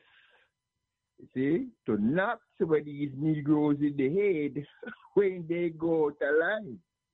See, right now, you see, that uncontrollable Negro is running roughshod all over the damn place. They're doing everything because there is no repercussion for bad behavior. See, we don't have that internal corrective force, and we have to develop it, or else we go have these misfits doing stuff that's going to be detrimental to us. Once we develop that internal corrective force and the word goes out, so, you know what happened? That Negro did something there and he got something happened to him or his family. Then, you know, it will change. But, you know, it's continued the way it is, that we're running like the wildebeest, we ain't going to make no progress. No, he just picked up a call from Jackson, and I'm here in Memphis. Jackson is about an hour away. And New Orleans is a straight shot, straight down the line. And you're talking about land. And it's surprising because right here in Memphis, the prices of houses going through the roof, shooting up all over the place. Down in New Orleans, it's flying off the shelf. But in Jackson, the price is depressed. And Jackson is in the middle. But you know what? Why, though? That Jackson has a black mayor. Chokwe Lumumba. So they say, yeah, what we're going to do? We're going to sabotage Jackson. We're going to keep them depressed. Because I'm like, what the hell is going on here? You know, Jackson, the prices are bottomed out, but in New Orleans, but these people know exactly what the hell they're doing. Oh, yes. You know, yes. Know, they ain't going to change. They ain't going to change. You know, these people ain't going to change. For the last over 450 years, they've been doing this funky stuff to us. They ain't going to change.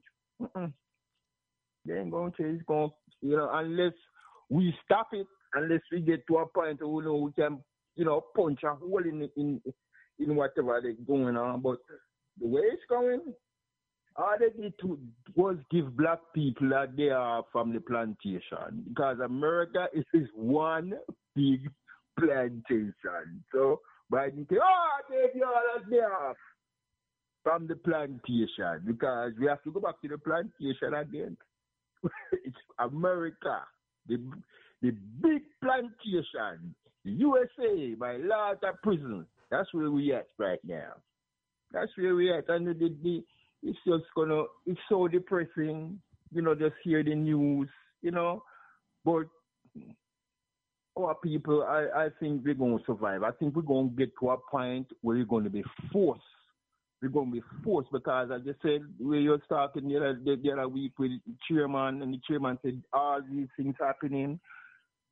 If we don't respond, they going to come in your house and do it to you. So you better get some backbone and fight back.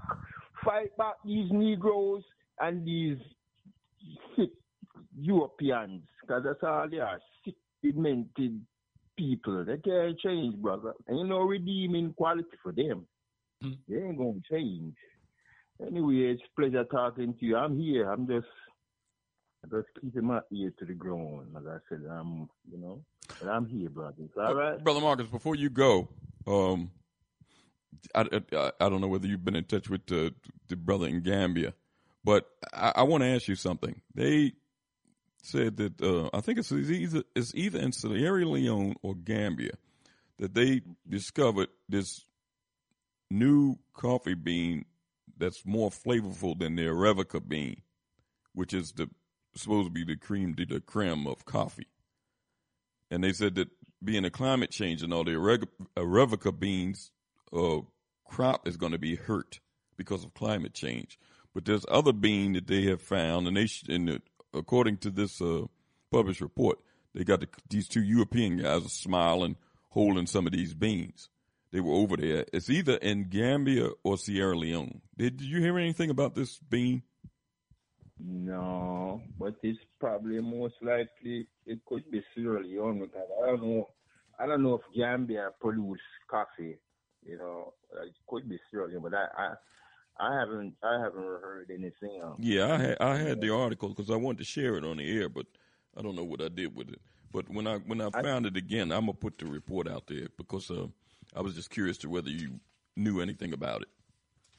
I still got that brother down there doing one of the cashew with the cashew, but he wanted to do with the cashew fruit. He said he has a monopoly on that with the products he done created. So yeah, we got to get him back on, because when we tried to, something happened with the connection there, and we couldn't. Either he couldn't hear us or we couldn't hear him or something. Yeah. So we'll try that again. All right, we'll do that because he's still there and he really want to, because the products he could develop from that they ain't even scratch the surface of it, So, Anyway, good brothers, thank you. It's a pleasure talking to you, and please keep on keeping on. Talk to you soon. All right. We'll take a brief break, and when we come back, we're going to go into the last segment of the program. You can get involved by dialing 215-490-9832. That's 215-490-9832. Time for an awakening. We'll be right back.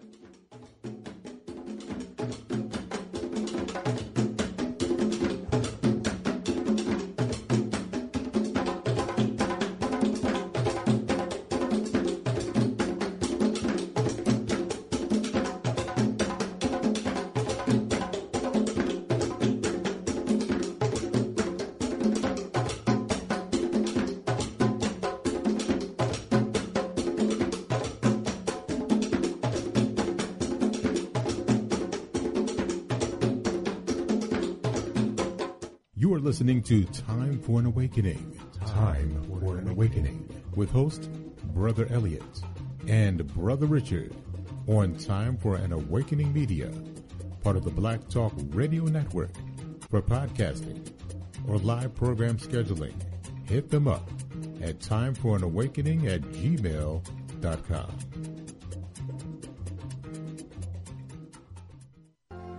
All Insurance Incorporated, an African-American owned and operated insurance agency in business for over 20 years, located at 231 Southeastern Road in Glenside, PA, with other offices in Germantown and West Philadelphia. Call now for commercial insurance quotes, homeowners insurance quotes, automobile insurance quotes, notary and tax services, representing over 15 major A-rated insurance companies, offering a discount on all notary services when you call in for a free quote. Call this number, 215-885-2444. That number is 215-885-2444. 215-885-2444. All Insurance Incorporated. RG Electrical Inspections provides electrical inspections for realtors, licensed electricians, and homeowners. Licensed and insured underwriter, serving Philadelphia and surrounding area. Call today, 484-268-9837. Escape the digital plantation.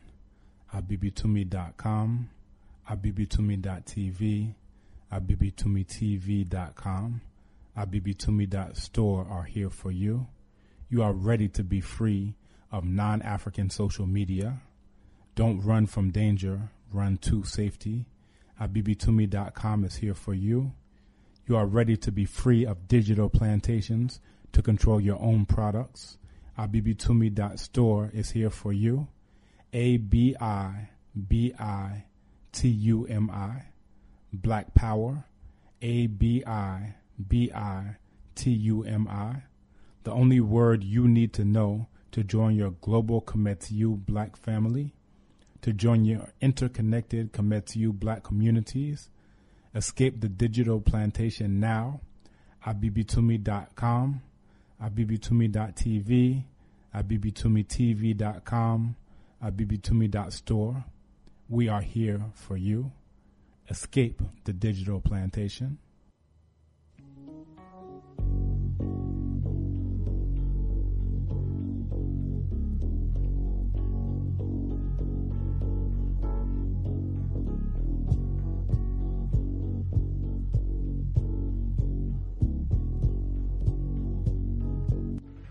Know that this problem needs to be solved, and we can't keep relegating it to generation after generation because a few of us got a little money, a few of us got positions, a few of us have wealth, while the masses of our people are going steadily down.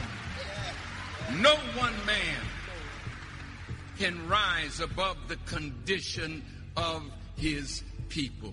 See, brother said responsibility. Is it that we should let them take responsibility to do for us, or should we pool the knowledge that's at the table, the power that's in our community, the wealth that's in our community to change the harsh reality of black life in America? We have to do the job of fulfilling the black agenda. Thank you.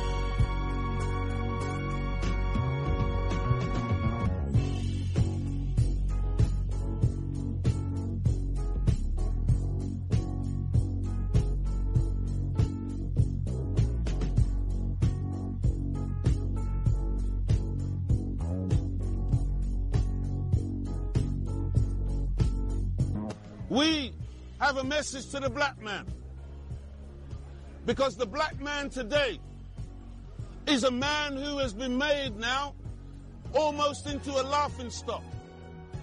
Nobody takes the black man serious. We're just used to be somebody's tool. We are the sportsmen. We're the singers and the dancers.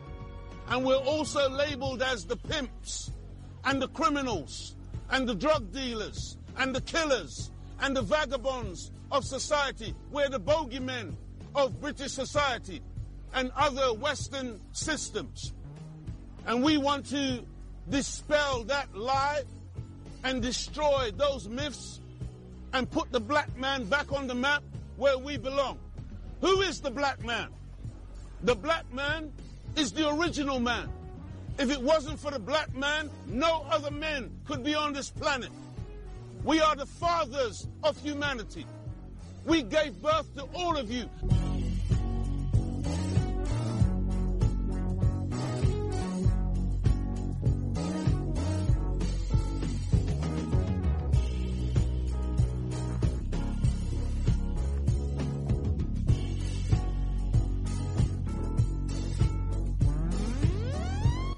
We are the watchmen on the wall. You are too. You watch with a political eye. We watch from a spiritual eye. But we're supposed to be the watchmen for the people that vote for us. The sad thing is the people vote, but they don't give you the money to run your campaigns. So here come big business. How are you? How are you, Judge? How are you, Alderman? How are you, Congressman? How are you? How are you, Reverend? Well, what can I do for you today, Reverend? You can't do nothing for me. See, that's what we got to be careful of. We got to be careful of who we bow down to. You see, when you get in your congregation and you talk this Jesus, this powerful Jesus that's sitting at the right hand of the Father with all power in his hand, then you go with your hat in your hand to the governor, to the mayor, to the president, begging for some crumbs. You have sold your God cheap. And you make the white man downtown disrespect all of us. Yeah.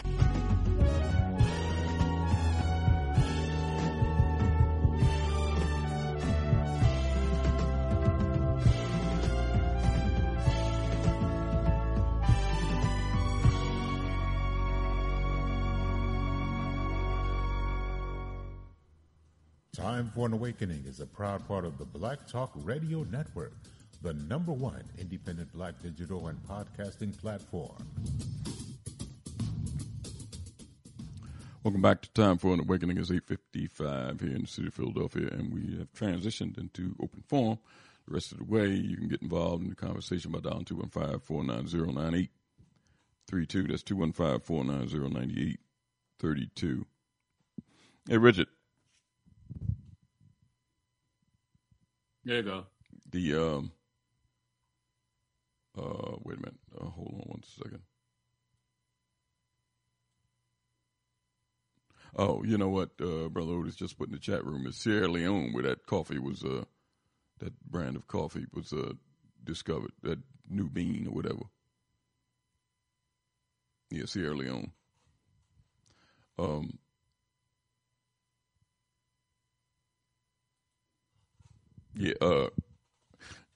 Let me read a couple of these published reports here, Richard.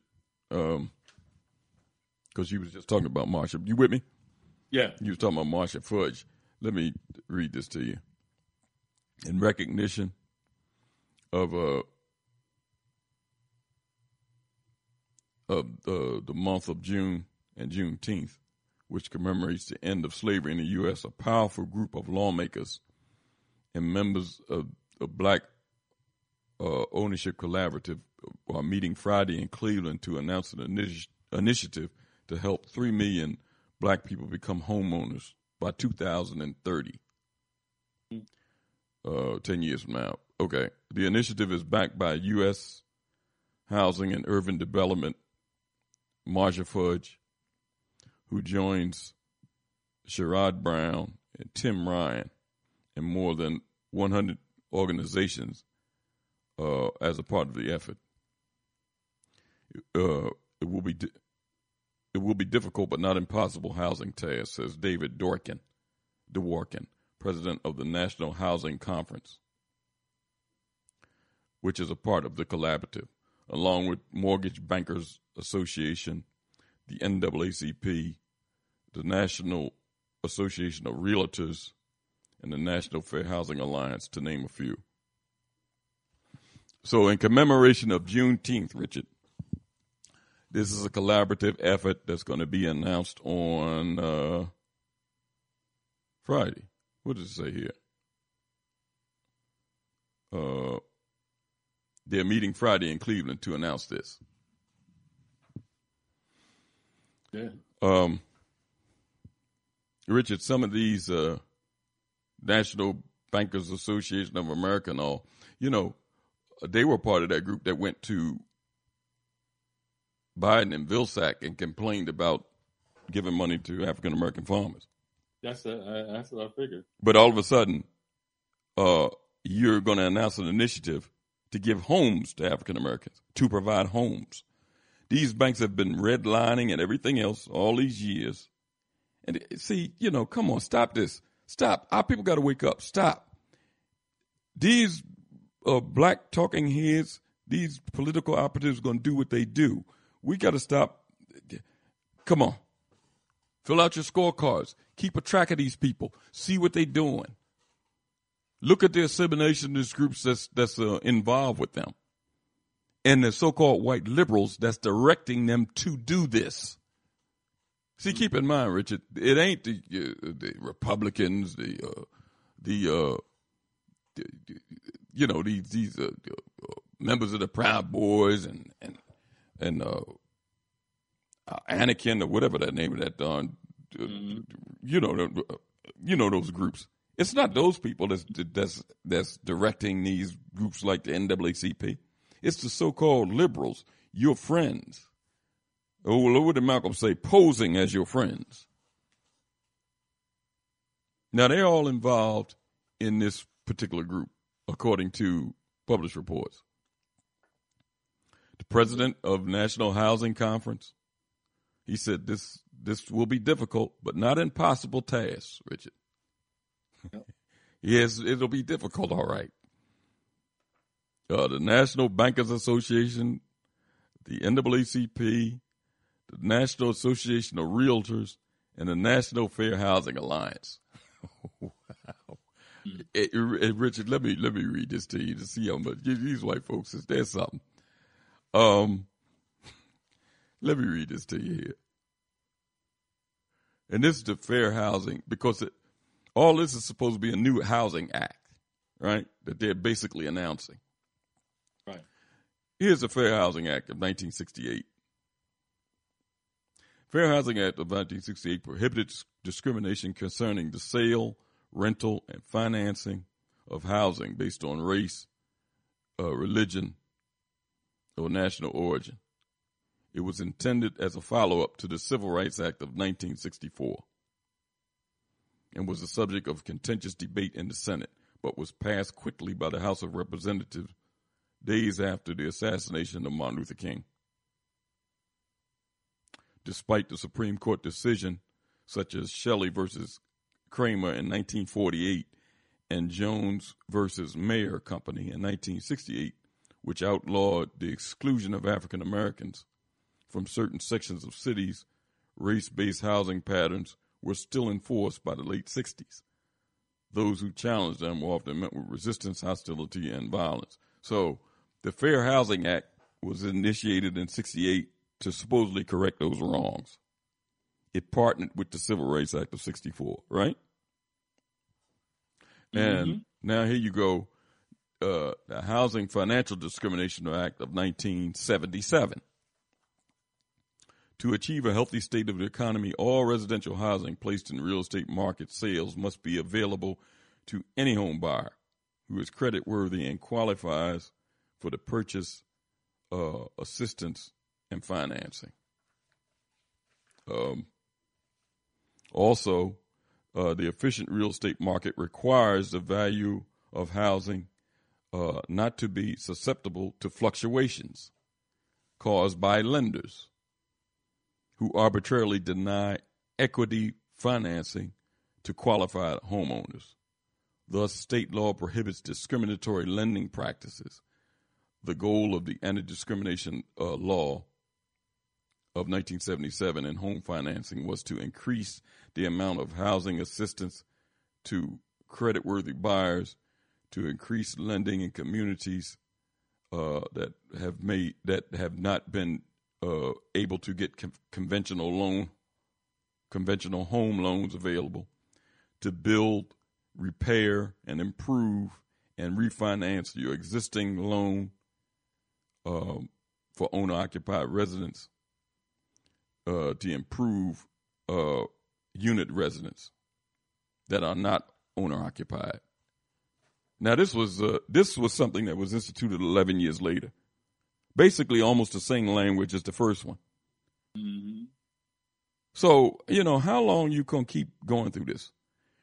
How long we gonna keep going through this dog and pony show and allowing these black operatives to take you through this dog and pony show? Now they got a new initiative. Not to act on it immediately, but in 10 years they want to accomplish this. In 10 years. Come on, let's stop playing the games. If the black folks want to play games, then let them play Monopoly or something like that. Uno. Play those games. Don't play games. Come on. Some of our people got to stop this. And if you're going to be involved in politics, start vetting your own people that come from your own communities, that have the same love and care for the communities, similar to that sister that you just heard on here. She went to law school and all with the express intent in her heart of helping African-American farmers get their land back. She could have went on and became a lawyer and make plenty of money. That's a profession where you make plenty of money. But that wasn't her objective, to reach back, bring these young men in there, try to teach them farming, get them involved. There's plenty of people out here like that, Richard. Oh, yeah. Plenty of us. Everybody ain't going for the money and take all you can get and all this other stuff. I'm going to get mine. Some of these old stupid cliches that you hear among some of our people that are ignorant. Now, here's something else for you just to consider. Because, you know, after, what's the name, Kaepernick got out there and did his form of protest against what was going on in these communities, and he was ostracized from that football league. And then when the attendance fell down with some blacks participating or buying these tickets, they had to institute some young blacks to kind of open the door back for him, like Jay-Z and everybody else. After they was on Kaepernick's side in the beginning, all of a sudden they turned the other direction. Now, here, check this out, Richard. It's from a published report. Lawsuit alleges NFL concussion settlements discriminate against black players. A group of former NFL players have filed federal lawsuit alleging that the NFL, the National Football League's much contested concussion settlements with players blocks black claimants from securing payouts by using an evaluation process that assumes that they have a lower cognitive function as opposed to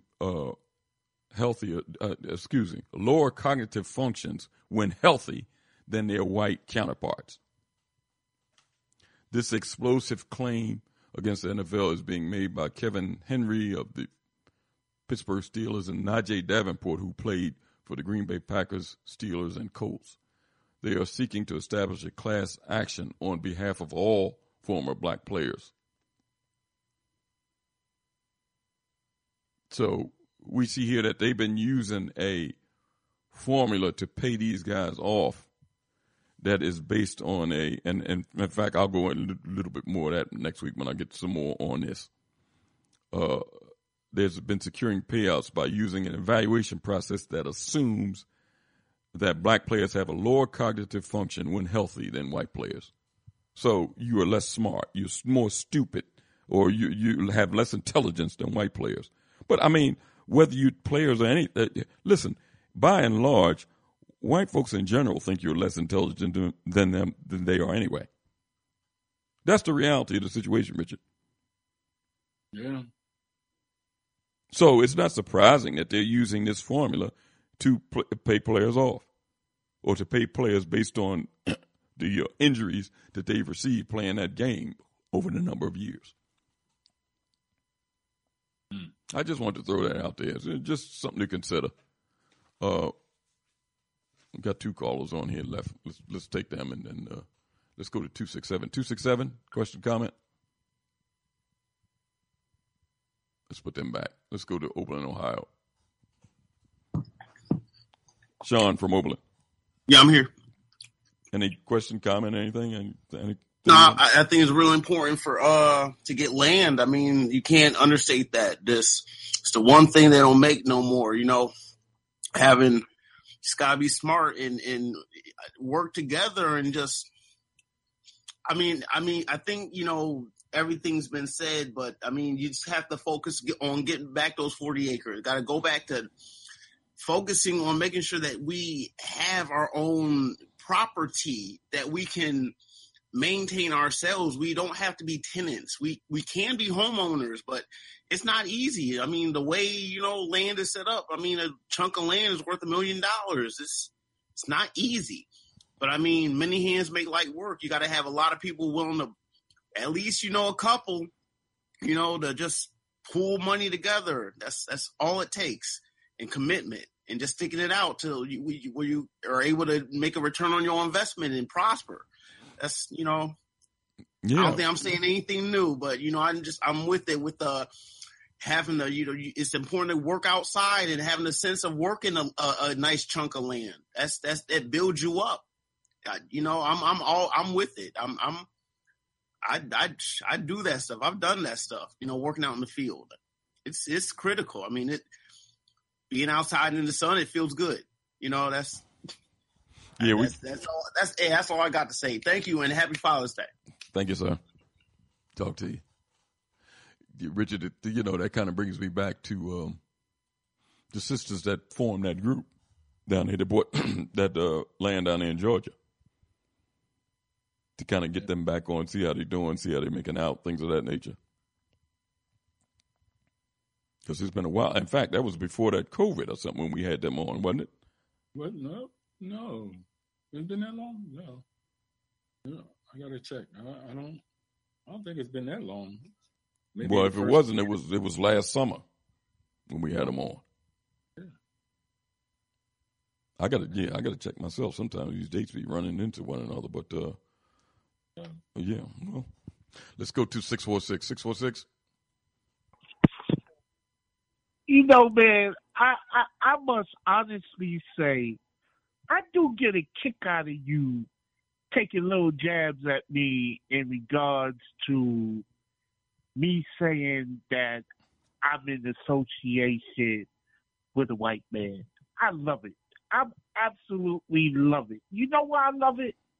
Because I'm one of these Negroes. Wait a minute. Did I say that tonight? Excuse me? Did I say that tonight? You mentioned it tonight. No, I didn't say anything about that tonight. You were talking. No, wait a minute. I didn't say anything about that tonight. We dealt with that last week. So do you have anything this week? Do you have anything new this week? I thought you mentioned it. I thought you mentioned it tonight. No, I didn't mention anything about you being involved with any whites tonight. That was last week. In association about the woman and working with people and trying to get people to come together to back her in her real estate ventures. Now, the problem that she may have is that the people that she's No, she wasn't. And see, you here you go again. Because she is not getting anybody to back her in a real estate venture. What are you listening to? What were you listening to? She didn't get any. She didn't want anybody to back her in a real estate venture. Can I explain to you why I said backing her in real estate venture? See, that's not what she said. That's not what she said, and I'm not going to allow you to say it. What I'm saying. Did she say that she did not ask black rich people to donate to her situation? Did she her not situation? Say that? What's that? What's her situation? Because you just said a real estate venture. Now it's her situation. See, listen, man.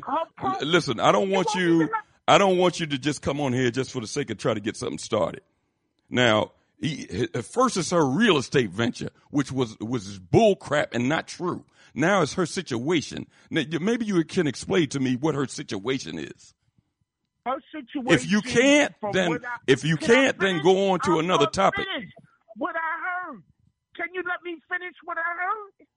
What I heard, she said, was she educating kids to build property or to farm land or something of that nature, and that she was asking people to donate to help her with the program. Isn't that what she said? You telling me or asking me? No, I'm asking you. No, I'm not telling you anything. You're supposed to be listening to people instead of going off half-cocked. You know, I would recommend that you bring up another topic. That's what she said. What did you say, Richard? So then if you're not going to correct me, I'm assuming that she said that she asked people to donate to the program what she was doing, and that if I'm not mistaken, those people did not donate. I would suggest you check out the website. Yeah, and I would suggest that you donate. Donate. you check out the website, the website, and see what F.A.R.M., the acronym F.A.R.M., because you mentioned 3 aspects of the program that F.A.R.M. does, and what you're partially referenced is only one. But the major was the support for farmers that is losing land, but it was more developed. But I would because maybe just at the moment she wasn't clear enough. So on our website you can see. And then, but the point what I'm saying is this: most times black people don't come together to do certain projects, because there may be an individual in the group that credit may not be right, may not have the assets, may not be of real true assistance. That could be a reason. It's all sorts of reasons. Now, which is interesting, and I apologize, Elliot. Jay has always sparks these thoughts, because the question is: are black farmers, by policy and the agricultural department being specifically signaled out, black farmers, and losing their land? So the question I asked you, to put it in the context of what the discussion was, do you believe that black farmers have intentionally been losing land because of federal policy? I would say that it's a combination of lack of assets. It's a combination of debt. It's a combination of no resources. And what happens is they use it collectively to, I would probably say, redline them, to deny them certain credit increases, to deny them loans. It's a combination of a lot of things. The problem is... Wait a minute. Let me make sure I understand what you're saying, because I think you gave manifestations of the question, but not answer the question directly. Those combinations, and taking that aside, because the question was, do you think that black farmers have been intentionally losing land because of a bureaucratic agency policies and laws? Somewhat yes and somewhat no. It depends on what the assets are of the individual that they may be going after. Because I could probably use an example. I don't know if I'm right on it, but I would assume somebody, let's say a John Boyd, somebody like that, they would be inclined to go after. But the reason why they may not be able to get him and take his land is because maybe his business is in order. Maybe he has the assets to cover his debt ratio and things of that nature. Maybe he's liquid enough cash-wise. There's a combination of things. A lot of times there's little things that cause these problems. A lot of times the challenge I'm having in our discourse, and not just with you, is people make everything personal when we're trying to deal with a social thing.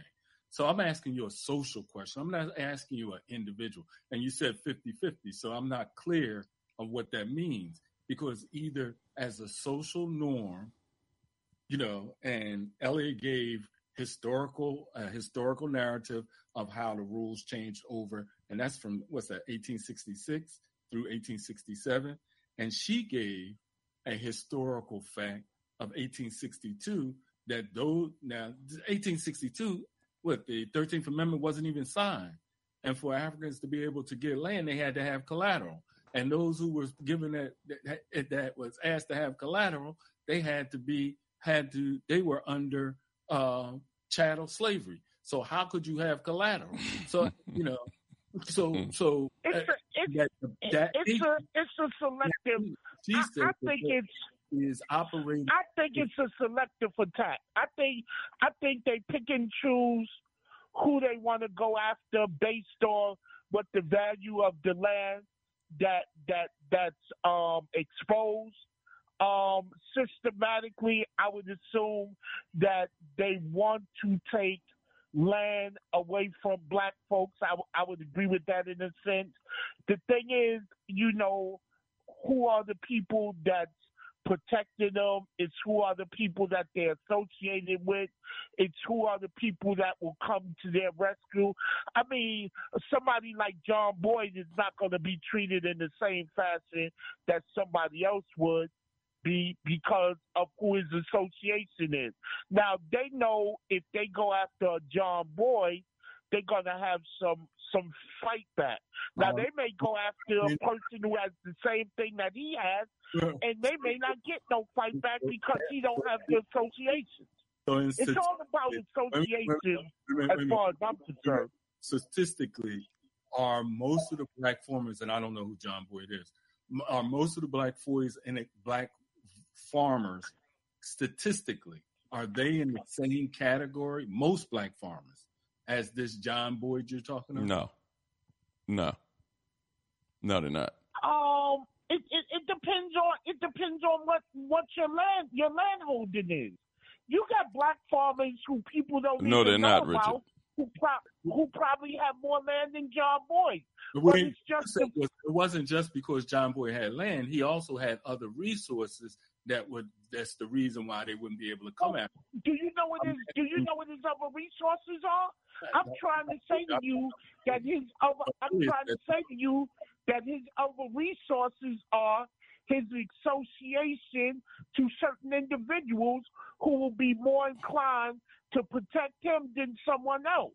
The bottom line is this: if you are into anything, as long as you have, as one would say, the right amount of assets, the right amount of liquid assets, the credit, and the rabbi, you should basically, and definitely a good lawyer, you should basically be able to survive. But the bottom line is, let me ask you a question, because you didn't talk for about 10 minutes. Let me ask you a question. Do the majority of black people have the liquid assets? And you gave four things. No. What? No. Then what the hell are you talking about? Then what the hell are you talking about? Listen, man. Listen, you don't know what you're talking. Hey, well, I'm going to put you on hold again because you've been talking for 10 minutes and I've been silent. You don't know what you're talking about when you're talking about farmers. I've been dealing with farmers now personally, on a personal level, for over 10 years. You don't know what you're talking about. If you're black and you got 4 acres of land, they're going to try to take it. If you're black and got 400 acres of land, they're going to try to take it. I didn't say that they wouldn't. I never said that they wouldn't. You just said that they only come. Listen. Do you want to mention something else? Do you want to mention something? You don't know anything about black farmers or what they're doing. You don't own any land, and you don't know anything about what they're doing. And there's no difference. Okay, well, whatever. Do you want to mention something else about some of the topics, or you want to mention something else? All I'm saying is this. Do you want to mention something else? I never said that they wouldn't take. Do you want to mention something else? Hello? You know what's so funny is that you make it seem that buying a building is totally different from buying farmland. It's all the same principle. It's just basically you do different things with it. And that's one of the things that you don't get, I don't think. As an economic asset, I believe it is different. I believe the economy is scale. I said to you that it was different. Not the process of purchasing. I believe the economy scale of income return is different. And that was one of the questions I was going to ask her to clarify, make sure I'm clear on that. Because when you're talking about, unless you own a lot of urban, and really it's not just owning buildings, but with land, and depending on the product that you produce from the land, and she gave examples of being able to create relationships outside of where the land is by being able to have trade relationship. And I think she mentioned 3. Did she mention like 3 different places? Mm-hmm. And that's why they go after them. That's one of the reasons.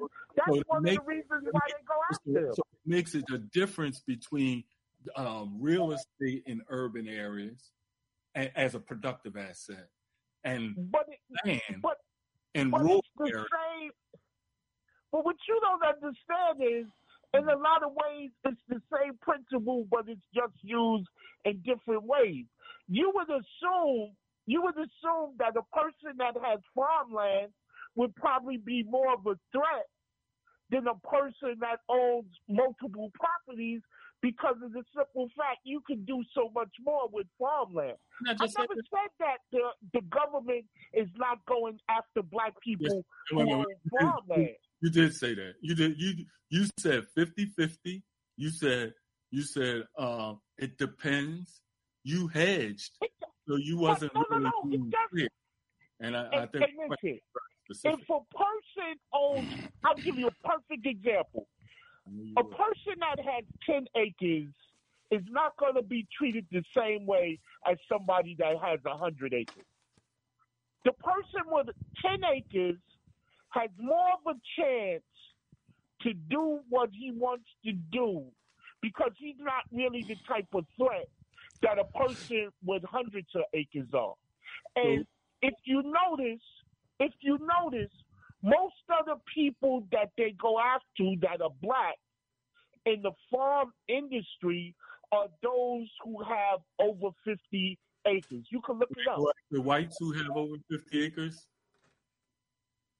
In the same way? I would assume that they don't go after whites who have more than 50 acres because this is a white man country and white people protect whiteness and white ownership, a.k.a. what happened with the soybean farmers. If you notice that those that were protected when Trump did his tariffs were those that had hundreds of acres. The everyday farmer that sold soybean that caught up in the situation were the ones who became bankrupt. That's just the way. That's just the way it works. Am I right or wrong? Now, Elliot would know better, but you ain't hear nothing about with what you just said. You did not hear about a large number of white farm, less than 50 acre farmers losing their land because of the soybean. I think you're totally wrong because those were the majority of those in the soybean industry that were foreclosed on, had to go into bankruptcy, and lost their land. All you have to do is do a Google search because those were the farmers that didn't get any of the money that was given out. The big corporations were the ones who got the money. All you have to do is Google it, brother. Because I've been speaking about it ever since it happened. Because the funny thing is, big business never talks about that because they are the ones who benefit from it. Everyday farmers talk about it because they done got screwed in the way that. Yeah, well, listen to this. I don't care anything about white farmers losing their land for soybean or anything else. I don't care about white farmers. So if you want to talk about white farmers, then call the program to talk about white farmers. About black farmers lost. A lot of times I don't know what you're talking about because you go back and forth. But there's a correlation between it. There ain't no correlation at all between no white farmers and black farmers. There ain't no correlation at all.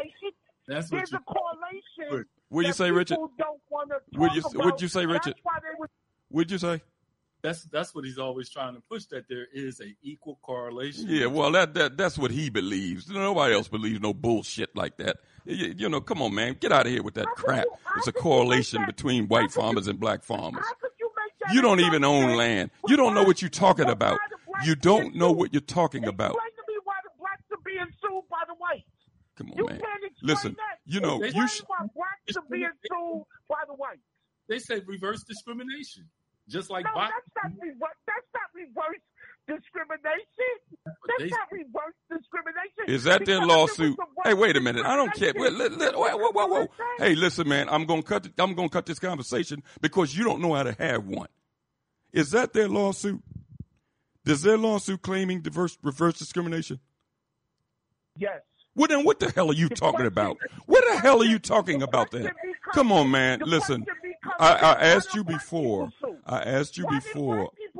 Come on, man. Listen, I don't give a damn why white people sue. I ain't making no mistake. Hey, listen. Say good night. Say good night. But black people never put their foot in the ass of white people. Say good night. Hey, man, you just full of shit. And that's it. Yeah, I know. Night. Thanks. Richard. Yes. Boy, so no comment. Yeah. Before we leave tonight, I want to get the lineup on Time for an Awakening Media. 11 a.m. to 1 p.m. Mondays, Wednesdays, and Fridays, African Perspectives. With Brother Oshie, always interesting dialogue and guests on African Perspectives. That's 11 a.m. to 1 p.m. Mondays, Wednesdays, and Fridays. On later on that evening, Acres of Diamonds with Brother Jihad Ahmed from 6 to 8. From 6 to 8 p.m. Acres of Diamonds with Brother Jihad Ahmed. And from 8 to 9, Black Therapy Central with host Dr. Mawia Kamban and Dr. Kamal Kamban. First and third Monday of every month, 9 p.m. to 10 p.m., Conversation Reparations. That's in Cobra's program. On Tuesday, 8 to 10 p.m., Black Reality Think Tank with Dr. William Rogers. On Wednesday, it's Our Time, the Black F.A.R.M.S program, West Georgia Cooperative, and that'll be a perfect program for our caller from New York to ask those silly questions. On Thursday, Black Reality Think Tank Part 2 from 7 to 9, from 8 to 10 on Thursday evening. On Friday, 8 to 10, Time for an Awakening is back. On Saturday, from 4 to 6 in the afternoon, Black Sister Talk with host LaWanda Chambers. And from 7 to 9, the Elders of Sankofa with Brother Alfonso Watkins. And then Time for an Awakening is back from Sunday from 7 until. I want to thank everybody for listening to the program this evening. Lively discussion, as always, and we'll be back on Friday, Lord willing, to continue on this path towards an awakening. Peace.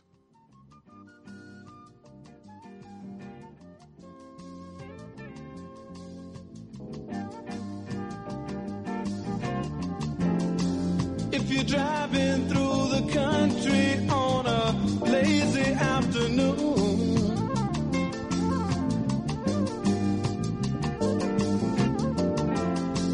or you're watching your children playing after school,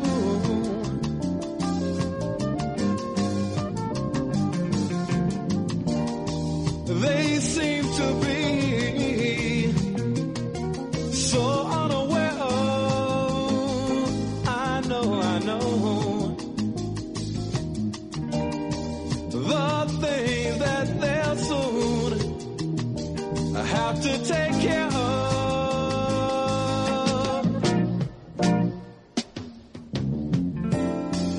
We've got to do something, yeah, to save the children.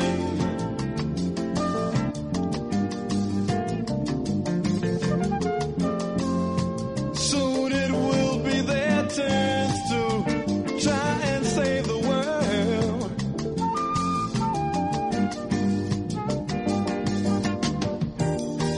Right now they seem to play such a small part of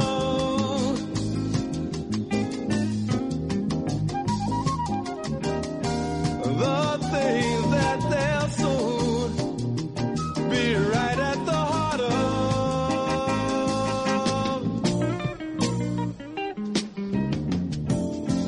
My little Tommy, he said he wants to be a fireman.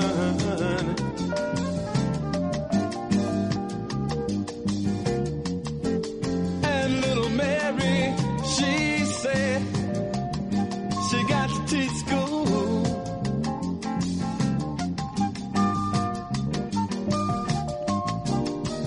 If we know all we say we know about the problems,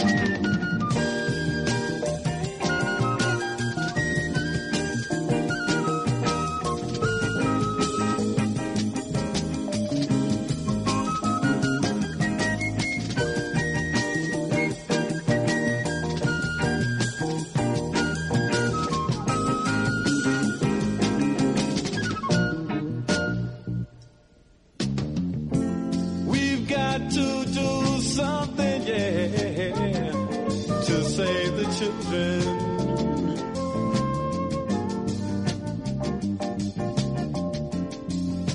Soon it will be their turns to try and save the world.